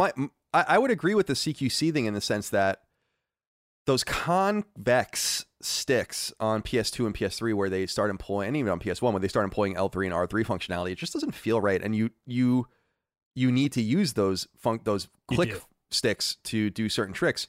So I actually don't think I ever held anyone up in this game, which is weird because I used to hold people up in MGS2 all the time. But what I did do is I was slitting people's throats left and right. That's what I was doing. In fact, when the Sorrow, during that thing, like everyone's necks were like cut, which was actually really cool. It shows you how you killed them too. That's so cool.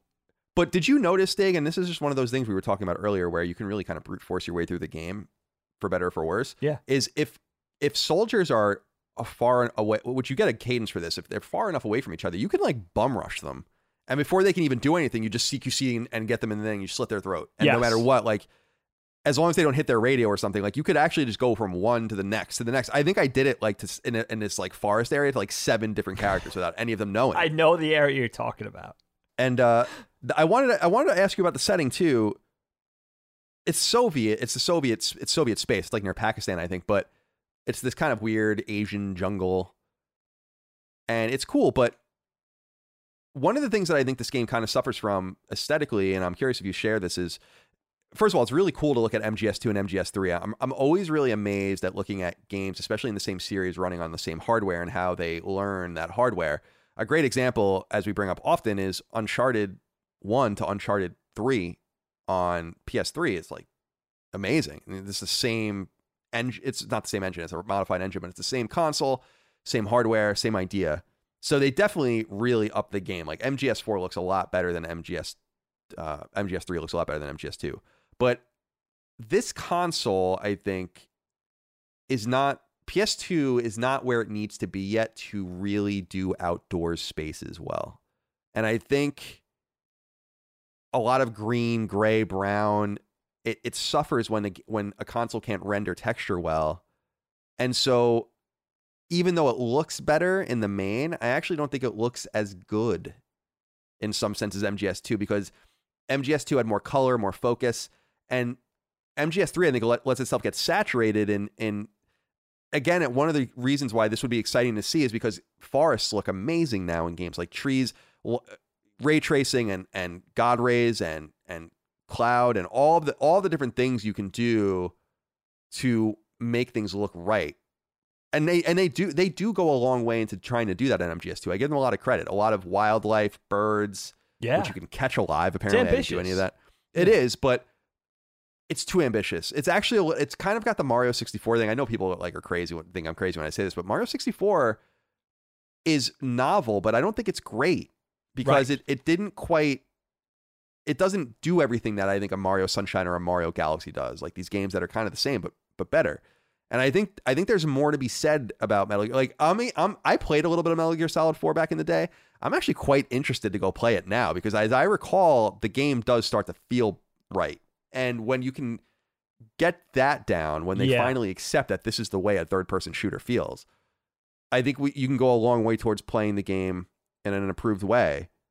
But I just wanted to throw out that I think the game looks beautiful, but I think it's too monotonous, and I think these sprawling outdoor settings, I think, was a mistake. What do you make of that contention? It's interesting. It's a really interesting part of the conversation because I wonder if it was just a matter of, I read some stuff about Kojima really wanting to tackle this sort of environment earlier. And maybe it was just a matter of like, he was tired of waiting. And it was like, maybe it was just a matter of throwing their hands up and saying, I guess it's good enough to do what we want to do now.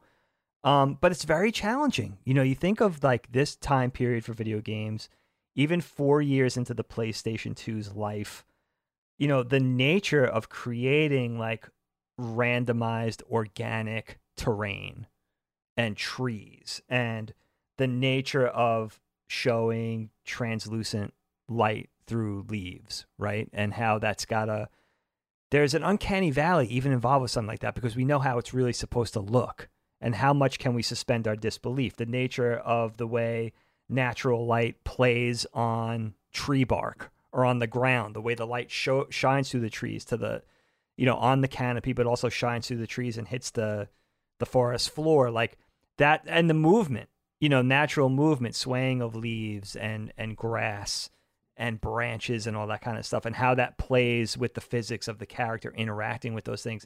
It's tricky shit, man. It sounds like in theory, it would be easier to fake that sort of thing, but I think it's just the opposite. It's much easier to build a warehouse or some sort of industrial man-made structure and model that and light that and texture that, So it's interesting for me with the graphics in this game. It's a period of time where you could see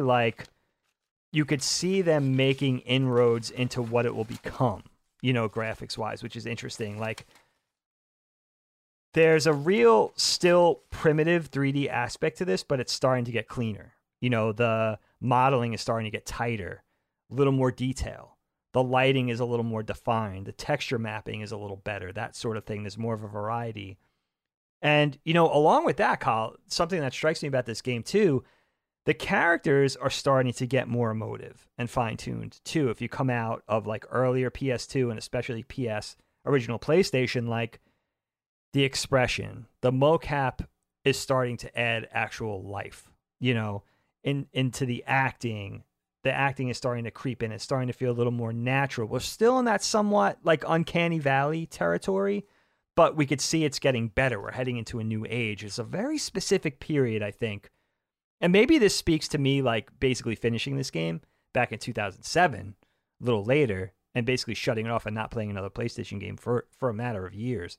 But it seems like a very defined period for me where it was like when I tuned out of this game to me tuning back into PlayStation specifically, it was a sea change.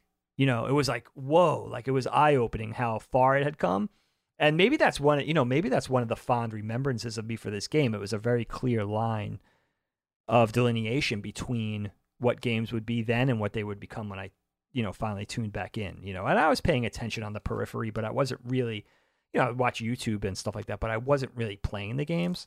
So when I got back into experience the games from this, but also I have to say from a modern perspective, we've tackled some amazing games and relatively modern games on the show, and a lot newer games than this, it's fair to say. But this game wasn't far enough back to really take me out of the experience or feel like, I think you made a great point about Super Mario 64. That's a great example because when that game came out and the N64 was brand new and there was this sort of industry-wide push for CG/3D graphics and 16-bit 2D was considered old school and primitive. When we turned on Super Mario 64, it was a fun game, but even then, in 1996, 7, whatever it was, we knew it looked primitive. You know what I mean? We knew it was like, okay, this is the capability of 3D graphics right now. And we knew that from the arcade too.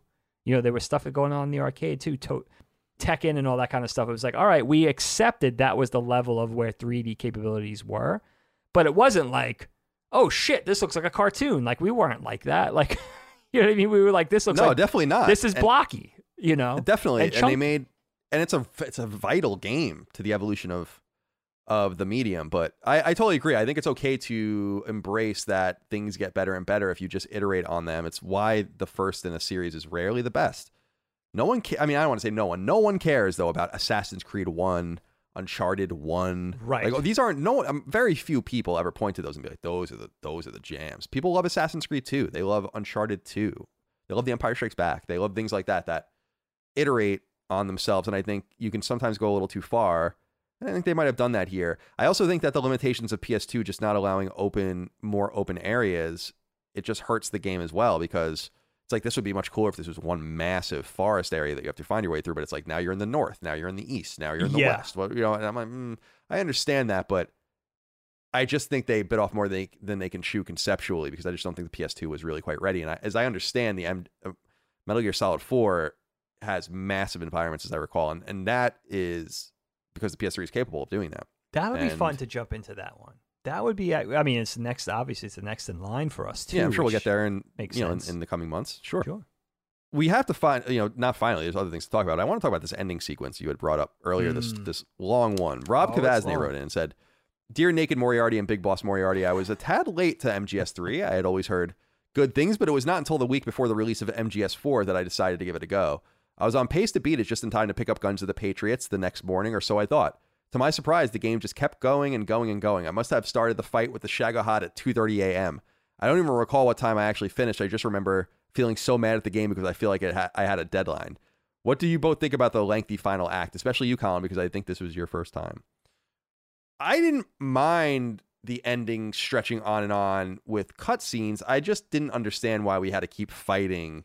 Like, I hate chase missions. I hate them. And these on rails, you don't really know exactly what you're doing. Like, there are really interesting videos out there. I think Uncharted 4 might even be one of them, where there's a chase mission where you don't even have to do anything.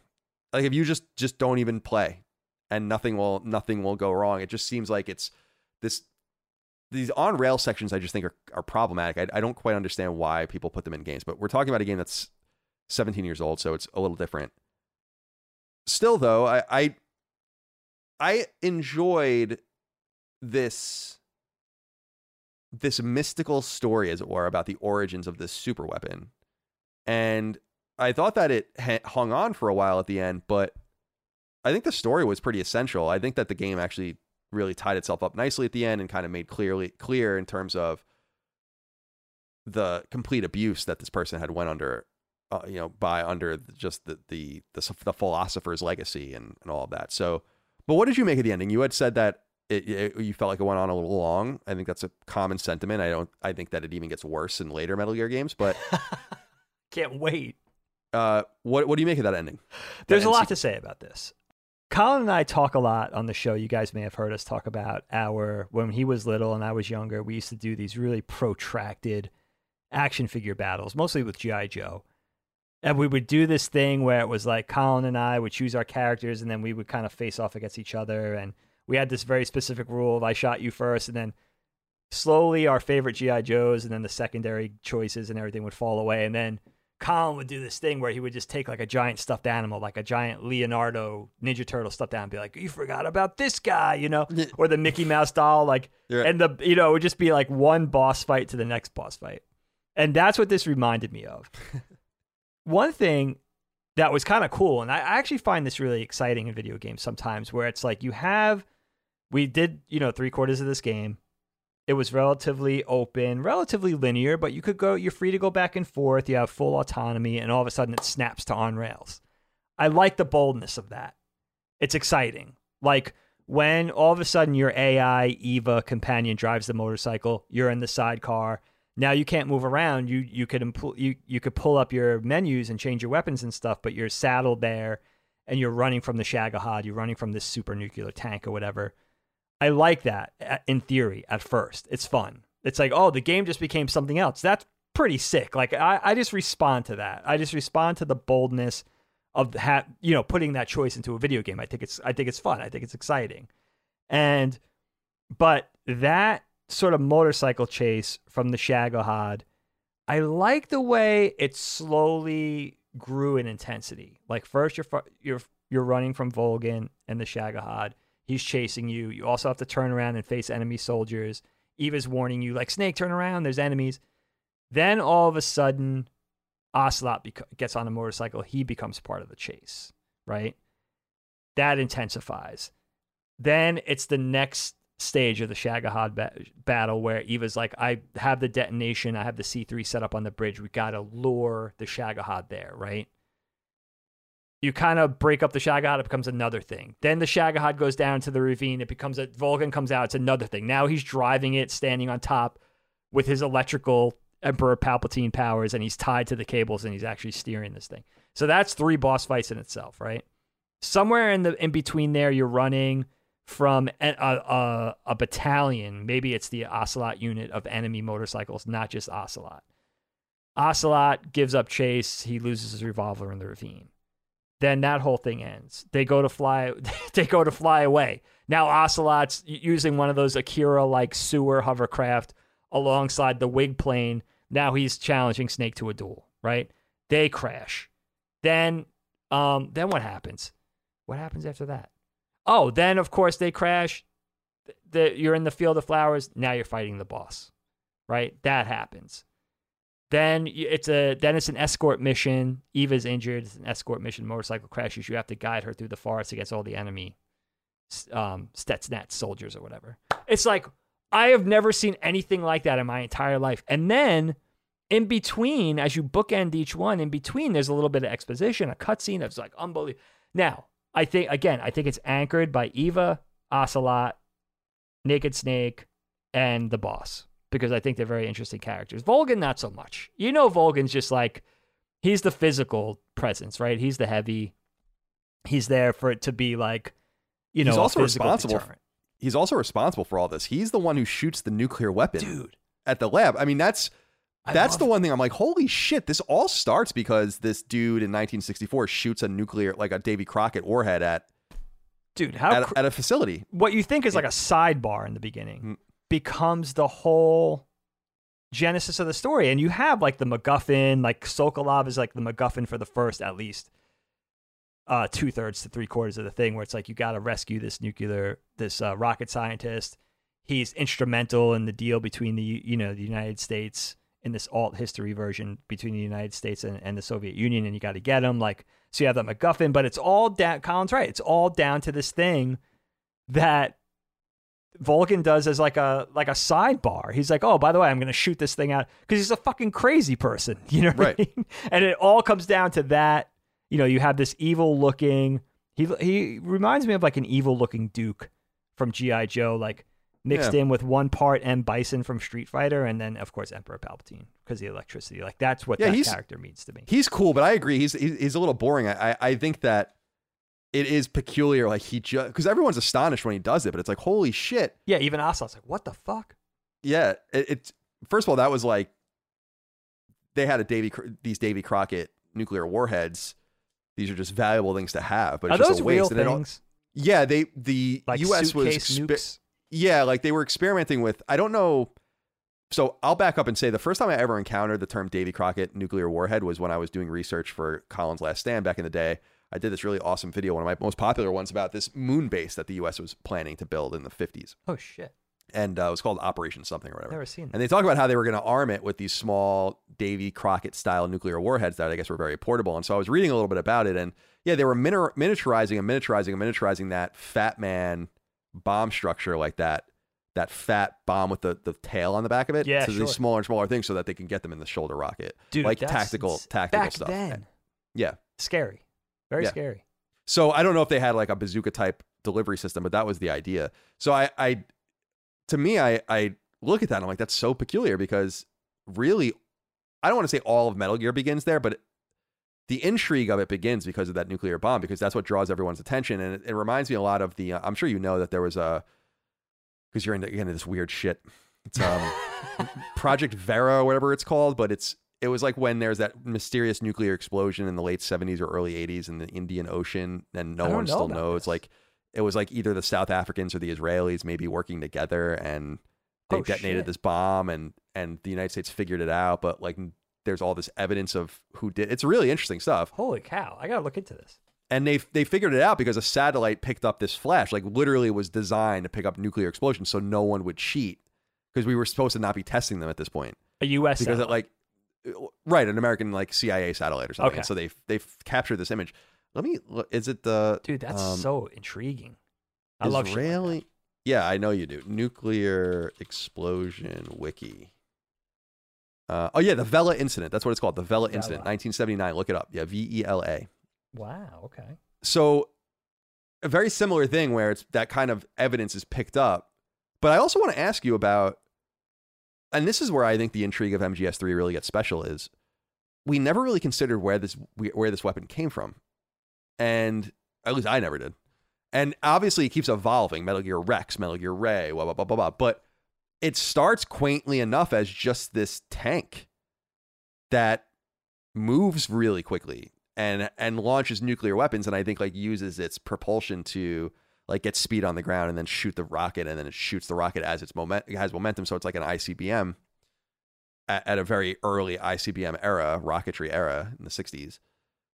So what do you make of that? Kind of the origin of this, what we would end up knowing as Metal Gear, which is this mech behemoth war machine, starts quaintly enough in the Soviet Union as this weapon that is designed indeed to create, and this is I think what's so interesting about the alt history, which we'll get into a little later, a civil war in the Soviet Union. That's kind of what they're trying to do.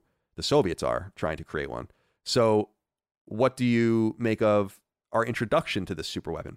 It's really cool. It's interesting on a lot of levels, right? Because Metal Gear, not just MGS, but Metal Gear in general, has this history of the Metal Gear at the center of the story and then introducing it very late in the tale. So keeps you on tenterhooks to like finally reveal this thing. But I love the idea of like this all-terrain tank. This version has like these built-in super drills, and it's got all this mobility. Thinking back to the 60s, it's like, whoa, this thing was pretty advanced for back then.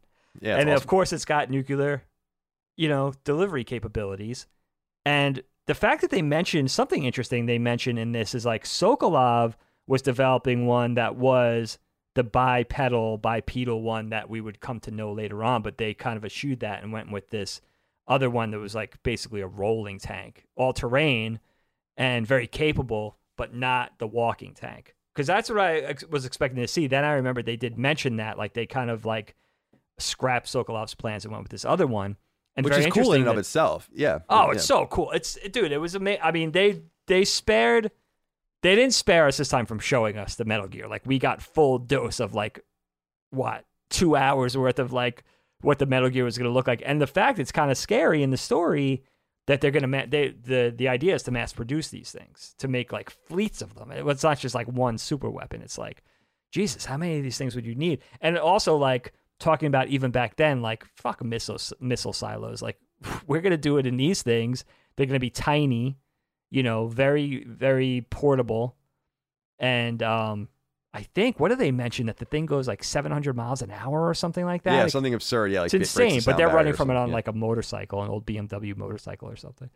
So super cool. But I mean, amazing. And like, there's so many little reminders that this is retro. Like, it gets so futuristic and crazy that you're like, oh, this is modern day. And then you're reminded by something like a piece of tech, the way the motorcycle looks, like something. And then you're like, oh shit, like this was pretty. There's that constant reminder throughout the stories, like this is pretty advanced for the 60s. This is like some proper sci-fi stuff, which is fun and colorful. Definitely, And you had brought up the motorcycle. We haven't really touched on Eva too much. The turncoat. What do you make of this character? She's interesting. Again, this is a character that I think really could have benefited from language. The way that they all interact with each other could have, I think, really been leveraged by sometimes speaking Russian and sometimes speaking English. So that was a disappointment, but I liked this character. It was cool also to see Snake it actually reminds me. I was thinking about you because it reminds me of how you feel about Boba Fett and how we have this really stern disagreement about the special edition of Jedi and how Boba Fett like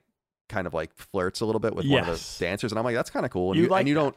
Yeah, and you don't. And I feel like in this, it's interesting. I'm curious how you feel about, like, we see Snake get laid, basically. We don't really see Snake, and we see Snake get flirtatious and Meryl and all that, but this was I didn't actually expect this.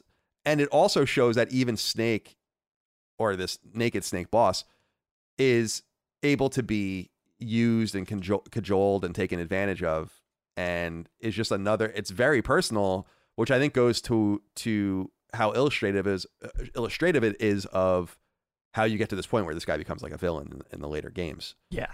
So what do you make about Eva and his relationship with her and the kind of the sexual and relationship tension there? I wanted to pick your brain on this character. She really interests me.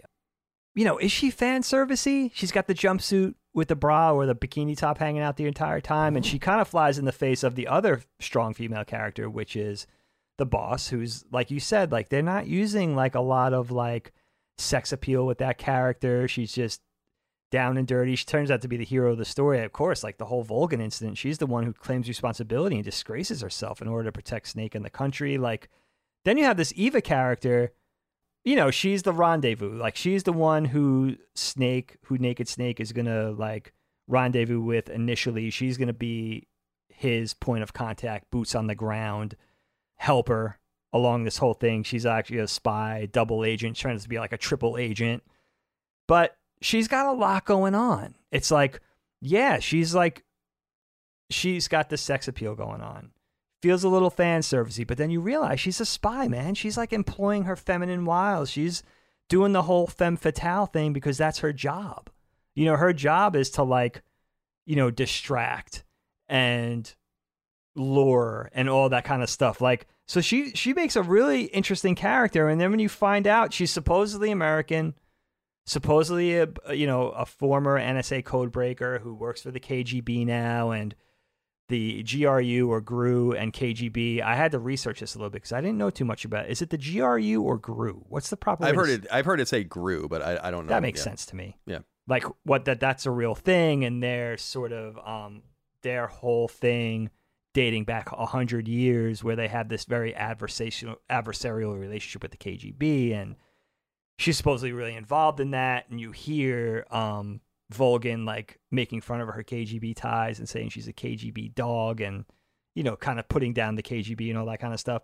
Then we see that she's developing this very real relationship with Snake. At first you think it's part of her spy act, and then you realize, no, there's some substance here. Like, these two characters are actually legitimately hitting it off. Maybe that point is reached when they're behind the waterfall finally, and they sort of open up to each other.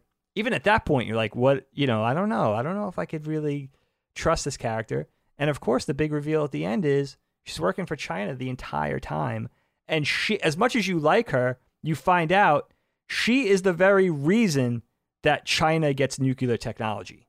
She is responsible for China becoming a nuclear power. It's like, right, dude, it's so, along with the like really cool shit like the Philosopher's Legacy and stuff, it's like really, really good shit. Like, I'm down for the story in this game. It's really satisfying from A to Z, and it doesn't end hokey. It just gets better and better to the end, and I think her character is a big part of that, you know? I love what you brought up, too, about this triangulation that happens in their story after World War II, in which the Philosopher's Legacy, I guess, is their knowledge and their money, which they note is 5 times the cost of the war.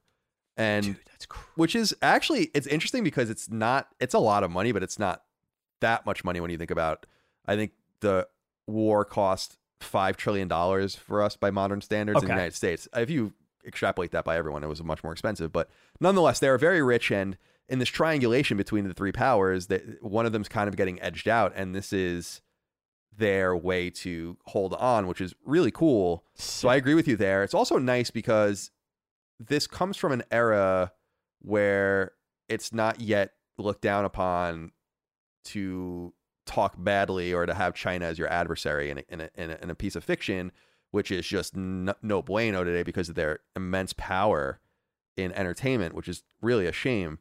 So I'm also interested in how they might deal with that in the remake of Konami Even Cares. Clearly, they didn't care at this time, but many entities do care about that. But it's cool because it brings everything back into balance and allows China to kind of edge in.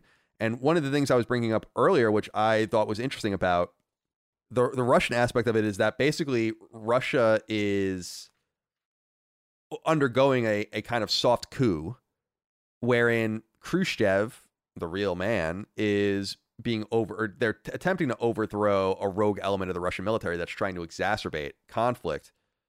And so it's a really cool look at the Cold War through a different sort of lens, wherein the Cold War's, the focus, I think, for both sides of the Cold War was really to keep the peace as best as they can. I think they both sides realized mutually assured destruction would be the end of everyone. Sure. And this shows that, I mean, it's not real, but it shows a potential for this more adversarial approach to the Cold War very early in the Cold War as well. The Cold War is barely 20 years old at this point and goes on for much longer. That's a good point.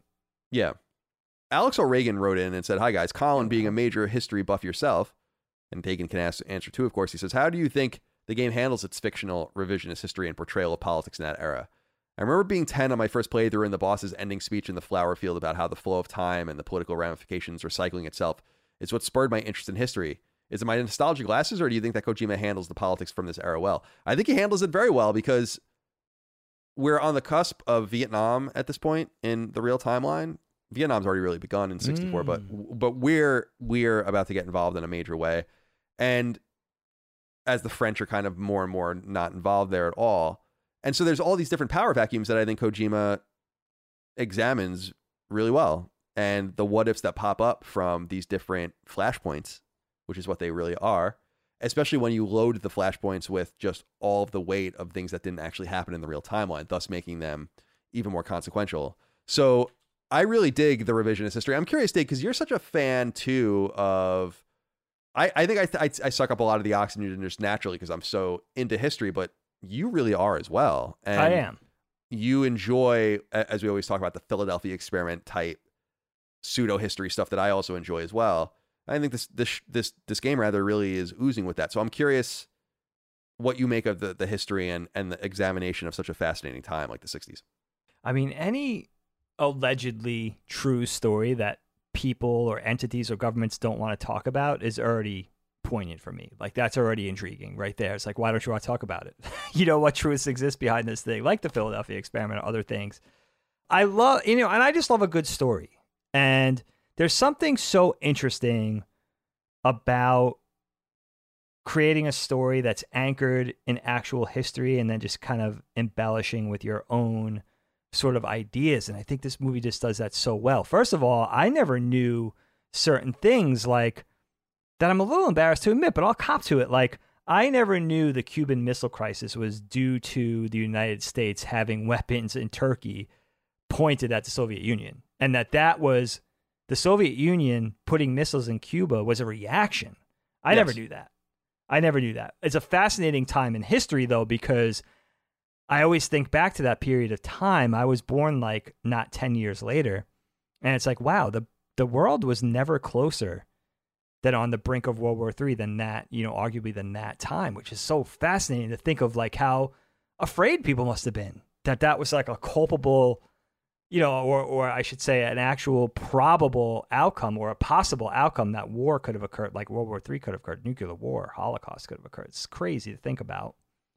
And there's some really cool stuff that Kojima puts into this. Like, I like the fact of naming the Cobras after the different aspects of war, the end, the fury, the sorrow, like different emotions tied to war. And I love something like the Philosopher's Legacy, which was like something kind of believable, if I'm understanding it correctly, like this joint pact between three world powers coming out of World War II that I guess allegedly they not only used to ultimately defeat the Nazis, but to ensure that would never happen again, like a force like the Axis powers would never again threaten the world. Like, it was like a war chest, as Colin said too, and a bunch of ideas and tech and all that kind of stuff. Yeah, and they go into how the Americans, which really happened, like we got all the Nazi scientists built the moon program. Isn't that crazy? Program, which really did happen. And And, Braun and all, Von Braun and those guys, they're Nazis. These are people that were responsible for like the V1 rocket, right, and stuff like that. So, which is a weapon. We just leveraged them for our ends. Right. And so I like how they get into that too. Right, exactly. So they get in, that's part of the philosopher's legacy too, is that they go and they just take the brain drain out of Germany as Which well. is that's a great point. That's a great aspect of it too. Very intriguing. And, I love it. I love the alt history when it's done like that. And then we see it from the perspective of these tiny players, from the Evas, from the Naked Snakes, from the Vulcans, from the bosses. Like, we see how the conflict and the events and the political intrigue and the protracted sort of adversarial relationships sort of play out to the individual, which is really just a great perspective to watch it from. So good. It was a lot, but it's a lot better. The story that this game is built upon, and sort of the skeleton that everything's draped over, is better than I remember. I remember really loving the game. I remember really enjoying it, but I don't remember that being as strong. And I think it's a big part of the talk. I think it's a big part of the conversation of why we're still talking about this game. And a remake, dude. I'm excited. That's awesome. Yeah, if it's true, I think it's true. I mean, these are sources I certainly trust. Kabuto Kishi wrote in and said, "Howdy, Big Boss Colin and Eva Dagan. Metal Gear Solid 3 is my favorite in the series from what I've played. I like seeing the origins of Big Boss and the events that set him to become what he was in the later Metal Gear Solid games. What political message do you feel this game is trying to tell?" Colin, I know that you said you feel like Kojima maybe leans conservative with his military gun, anti-government themes. I think that's personally obvious, in my opinion. And what do you think of the character of Naked Snake and Big Boss compared to Solid Snake? We'll leave that. We've already talked about that. But I am curious, Dig, what you think to Kabuto Kishi's inquiry here about what the specific political message is. Because I consider Kojima's message in this game to be fairly deep, and I feel like it's maybe a hopeless theme, which is actually a lot of what Trump used to talk about, which is, whether you like him or not, I'm not trying to get into that, but this kind of deep state mentality, like there are people, forces, apparatuses, organizations, groups of money, PACs, whatever, that just exist. And no matter who's elected and who comes in and who's appointed or whatever, these organizations just persist. And they exist, and they feed themselves. And I think that is what I think. There's a staunch anti-war message at the center of Metal Gear, and I think that Metal Gear Solid 3 kind of shows the inevitability and the randomness. We were talking about flashpoints, right? We were talking about Volgin with the Davy Crockett nuclear warhead and how that's just a regular happenstance, and all of those things can happen. It's very similar to how we got in quotes dragged into Vietnam with the Gulf of Tonkin event in quotes. Right? Like the USS Maine during the Spanish-American War and all these other things, these flashpoints, these things that happen, and out of nowhere things collapse. And they're often things that you're not able to predict. I think what Kojima is exploring in Metal Gear Solid 3, in my opinion, is the depth in which the conspiracy goes, not in a fun way, but in a really somber way, that there's no way you can break it. It's exactly what Eisenhower was saying in the 50s about the military-industrial complex, and how... Actually, I wrote this down because I think it's Boss that says it. She says, the philosophers have become war itself. And I think that's a really powerful quote. And she says, they envision an Earth itself that has no boundaries, a world without communism or capitalism. It's a very weird... That is weird. It's a really interesting thing. She says a lot of fascinating stuff. And by the way, we didn't really get into it, but I love that last fight with her in the flower field. I think it's awesome. I think it's atmospheric. Fun. I am enamored in seeing that on PS5, right? Like how amazing that's going to look. That's going to be gorgeous. But also the conversation they're happening about how the CQC, it doesn't seem like they're quite trying to kill each other. I feel like there's analysis to be had just there as well, where like it has to happen, but there's a violent undercurrent to everything. And it's inexorable. I feel like that's what the game is saying. And people will manipulate it to their means and their ends no matter what, including a character like Eva, who technically triple crosses. I mean, that's not even a thing, right? That's being a double agent, I mean, in a real way, must be extraordinarily scary. So imagine being a triple agent. That's insane. Where you're working on one Group X thinks you're working for Group Y. Group Y thinks you're working for Group Y. And Group Z knows you're working for Group Z. Group Y doesn't know you're working for Group Z. That's triple crossing. That's insane. And so, I don't know. I'm curious what you think about what he's trying to say here. That's why I think Eva, first of all, is such a multifaceted character, because even though she's sexy and she has the feminine wiles and she has the physical beauty, like, only somebody of utmost intelligence could do that. You know what I mean? Could work on that many, be a spy on that many levels. So that's why I think she's such a poignant character.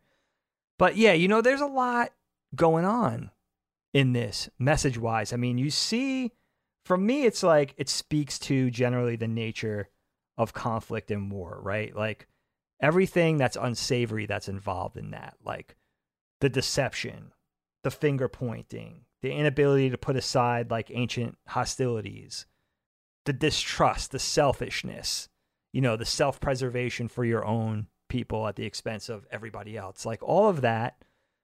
But I think the message that spoke most to me, and I think the boss goes into this in one of her diatribes with Snake before they fight, or after I guess it's before they fight.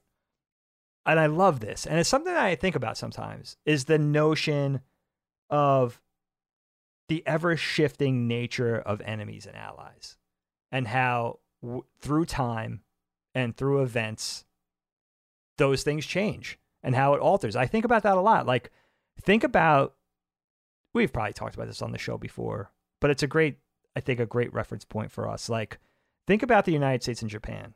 We were mortal enemies. You know what I mean? Basically out for each other's destruction. Horrible things happen. The bombing of Pearl Harbor, dropping nukes on Japan. Like, the most unthinkable shit went down between our two countries. Now we're best friends, right? That transpired over time. And many other examples of nations on Earth going through the throes of that. You look at the United States and Germany. I mean, look at Germany. Like, they're the biggest thing happening. Sorry, English, I love you guys, but they're the biggest thing happening in Europe. You know what I mean? Like, they are certainly the biggest economy. Yeah, that they're becoming the thing. And look at how that's evolved, and how important they are to the world, especially in terms of of economic considerations. So I love that. It's a very simple thing, a very common sense thing. I love the fact that it's a very base thing. Like, anybody could wrap their head around that. It's like, yeah, the ever changing nature of sides. And whose side am I on and whose side am I against? And how that could change over the course of a very short period of time, all things considered. I love that message. Super cool. And I also think it is a cool message. And I also think that the United States we're made fun of a lot for a lot of things, but I think we were incredibly wise in breaking the cycle of war by going into these various places, Japan and Germany in particular, and rebuilding them. Yes. That's not a thing that's ever happened in the past, unless they were going to take you. And then they'd gladly rebuild you. But we spent all of this money on the Marshall Plan to make sure that Germany, allied countries obviously are going to benefit, but Germany and Eastern Europe and Japan, et cetera, are rebuilt so that people don't fall back into the cycle of war. Or at least we get away from that. And I think we've done a pretty nice job globally of avoiding global war since then.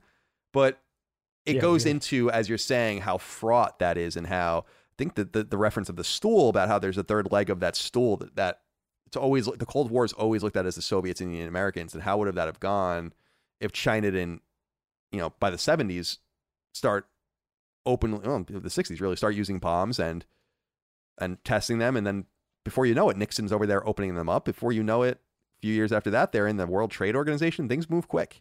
And now they're like an enemy of ours again, but it's like the enemy of my enemy is my friend. So then you have to keep all that up, and it's a lot. It's complicated, man. Like, what are the factors that stimulate those changes? It's like, oh, we're friends. All of a sudden we need this thing, or you're aligning yourself with our enemy. Now we're your enemy, So, right. And how it could kind of change on a dime, seemingly, which is, it's not even a message. It's just like a real life reminder, I feel like, of how that's, I don't know, just like maybe an inevitability, which is kind of like, but, we're sharing it until we learn how to truly share the planet. I guess that's always going to be a thing, right?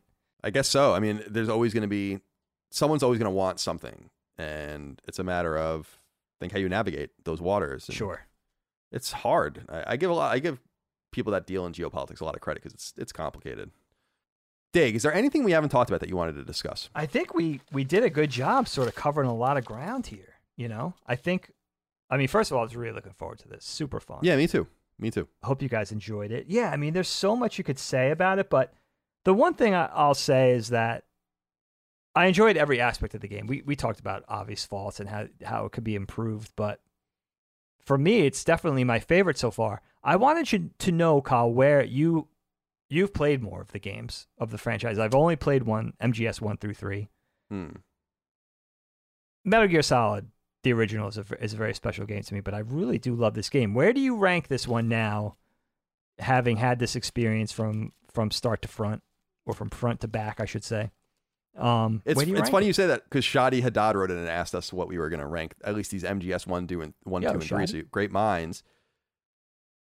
4 and 5, I'm not going to consider yet because I've not seen nearly enough of 4 to have any idea, and 5, I was kind of closed-minded about when it came out. So as far as the first 3, I would honestly say probably 2, 1, 3 would be my order. 2, 1, 3. Okay. Yeah. Interesting. But it's been a while since I played the original Metal Gear as well. Metal Gear Solid, I should say. So who knows? But what is your order? I think I go 3 of of just the original trilogy. I think I go 3, 1, 2. But I may go back into 1 and be like, oh no, this game is like amazing. But I'm just so psyched coming off the heels of actually playing this game. The other thing, Kyle, I have to say, like, there's something we talked about earlier in the conversation, something that Kojima does where he kind of like merges camp and sentimentality and real life story and seriousness. Like he does this kind of thing where he blends everything he wants to see. It's kind of like, from a creator standpoint, I guess you could kind of see it as a little self-indulgent, but he's just really good at crafting something that works, I think, on a lot of levels, in a lot of ways. There's something really cool that this game does that sort of haunted me until I played it again, and then I was satisfied to see that those resonances remained intact. There's a presentation here that I think starts with the opening of the game, where you have the graphics and a very certain specific art direction, the animation, tying in like actual old news footage, spliced in all and edited together to create a real atmosphere of drama. And it instills a sense of reality too, even though clearly we're dealing with alternate history and just basing something in truth. That also works on a campy, fun level. Volgin with the bullets in between his fingers, and the nature of the Cobras and their supernatural powers and the sorrow, and then also kind of basing things in real life relationships that you care about. Snake and Eva, Snake and the boss, the origins of this character that we're going to get to know as the bad guy eventually. Like, the game's just the political intrigue. Like, the game's just working on so many levels, and I think this presentation is really a big bolster of that. You know what I mean? Like, the overall presentation is something that makes for a really, really memorable experience. I think more so than almost any game we've played in the last couple of years, I would say definitely go play this, especially because it's you're going to invest 20 hours tops and you're going to have this experience. Maybe you missed it. Like I missed so many games. I didn't miss this one. I'm very proud of myself. But, that's a big thing for me. I love not only coming into a new age of graphical capability that we talked about with the animation and the art direction and the CG and everything, but also just a really great presentation steeped in a camp that also works on a realistic level. Also very interesting to set something in 1964. I think there were only 3 James Bond movies up to 1964. I think there were 6 throughout the entire 60s. So you're referencing something that didn't exist. Now, the Ian Fleming novels date back to the early 50s, I think. But they didn't option James Bond for the screen until the early 60s. So, you're referencing something that didn't exist very long, but I like the way it cleverly ties into something that could work for that time period. But more so, it speaks to us now because we know James Bond, the body of work over the decades, and it just smacks of James Bond from the opening note, and the opening image, which is just fun. It is. I'm glad that we played it too. I'm glad that I finally checked it off my list and went back to it. It makes me intrigued to get to Metal Gear Solid 4, which we'll do. We'll do that in the future. I know. I'm sure That'd we be will. Fun. but we got to get through some other games first that are on the list and some other things. But Dagan, as we always do, let's end every episode of Knockback with a dad joke. Okay. Twitter, your dad jokes out there. This one coming to us from W.M. Doyle. Maybe from Doylestown. I don't know. Could be. Doyle from Doylestown. Why not? So thank you for the dad joke. W.M. Doyle. A guy walks into a sperm bank. The doctor says, "Would you get a load of this guy?" Oh my God. Gross. That's At least he didn't say, "Would you get a load off this guy?" Yeah, well, because that would have been inappropriate. Yeah, that would have been a little bit inappropriate. You know what I mean? We don't want any cringy doctors in the sperm bank. I'm sure. I can only imagine the characters that are working in that sperm bank, I'll tell you. All right, Dig. Well, thank you for your time. I appreciate you. I had fun. And I had fun, too. Thank you all out there for your love, kindness, and support of all things Knockback and Last Stand Media. Remember to go to patreon.com/Last Stand Media. Early ad-free access to our shows. The ability to submit questions, comments, concerns, thoughts, and ideas to the show. Submit topic ideas, vote on other people's topic ideas, etc., and so on. Those perks go for Sacred Symbols, a PlayStation podcast, and Finding Duke and Xbox podcast as well, our other programming. Otherwise, see you on iTunes, etc. Play it. And there's the game. Yeah, go play it. Don't play that version, though. Play the subsistence Unless version. you're a glutton for punishment like me.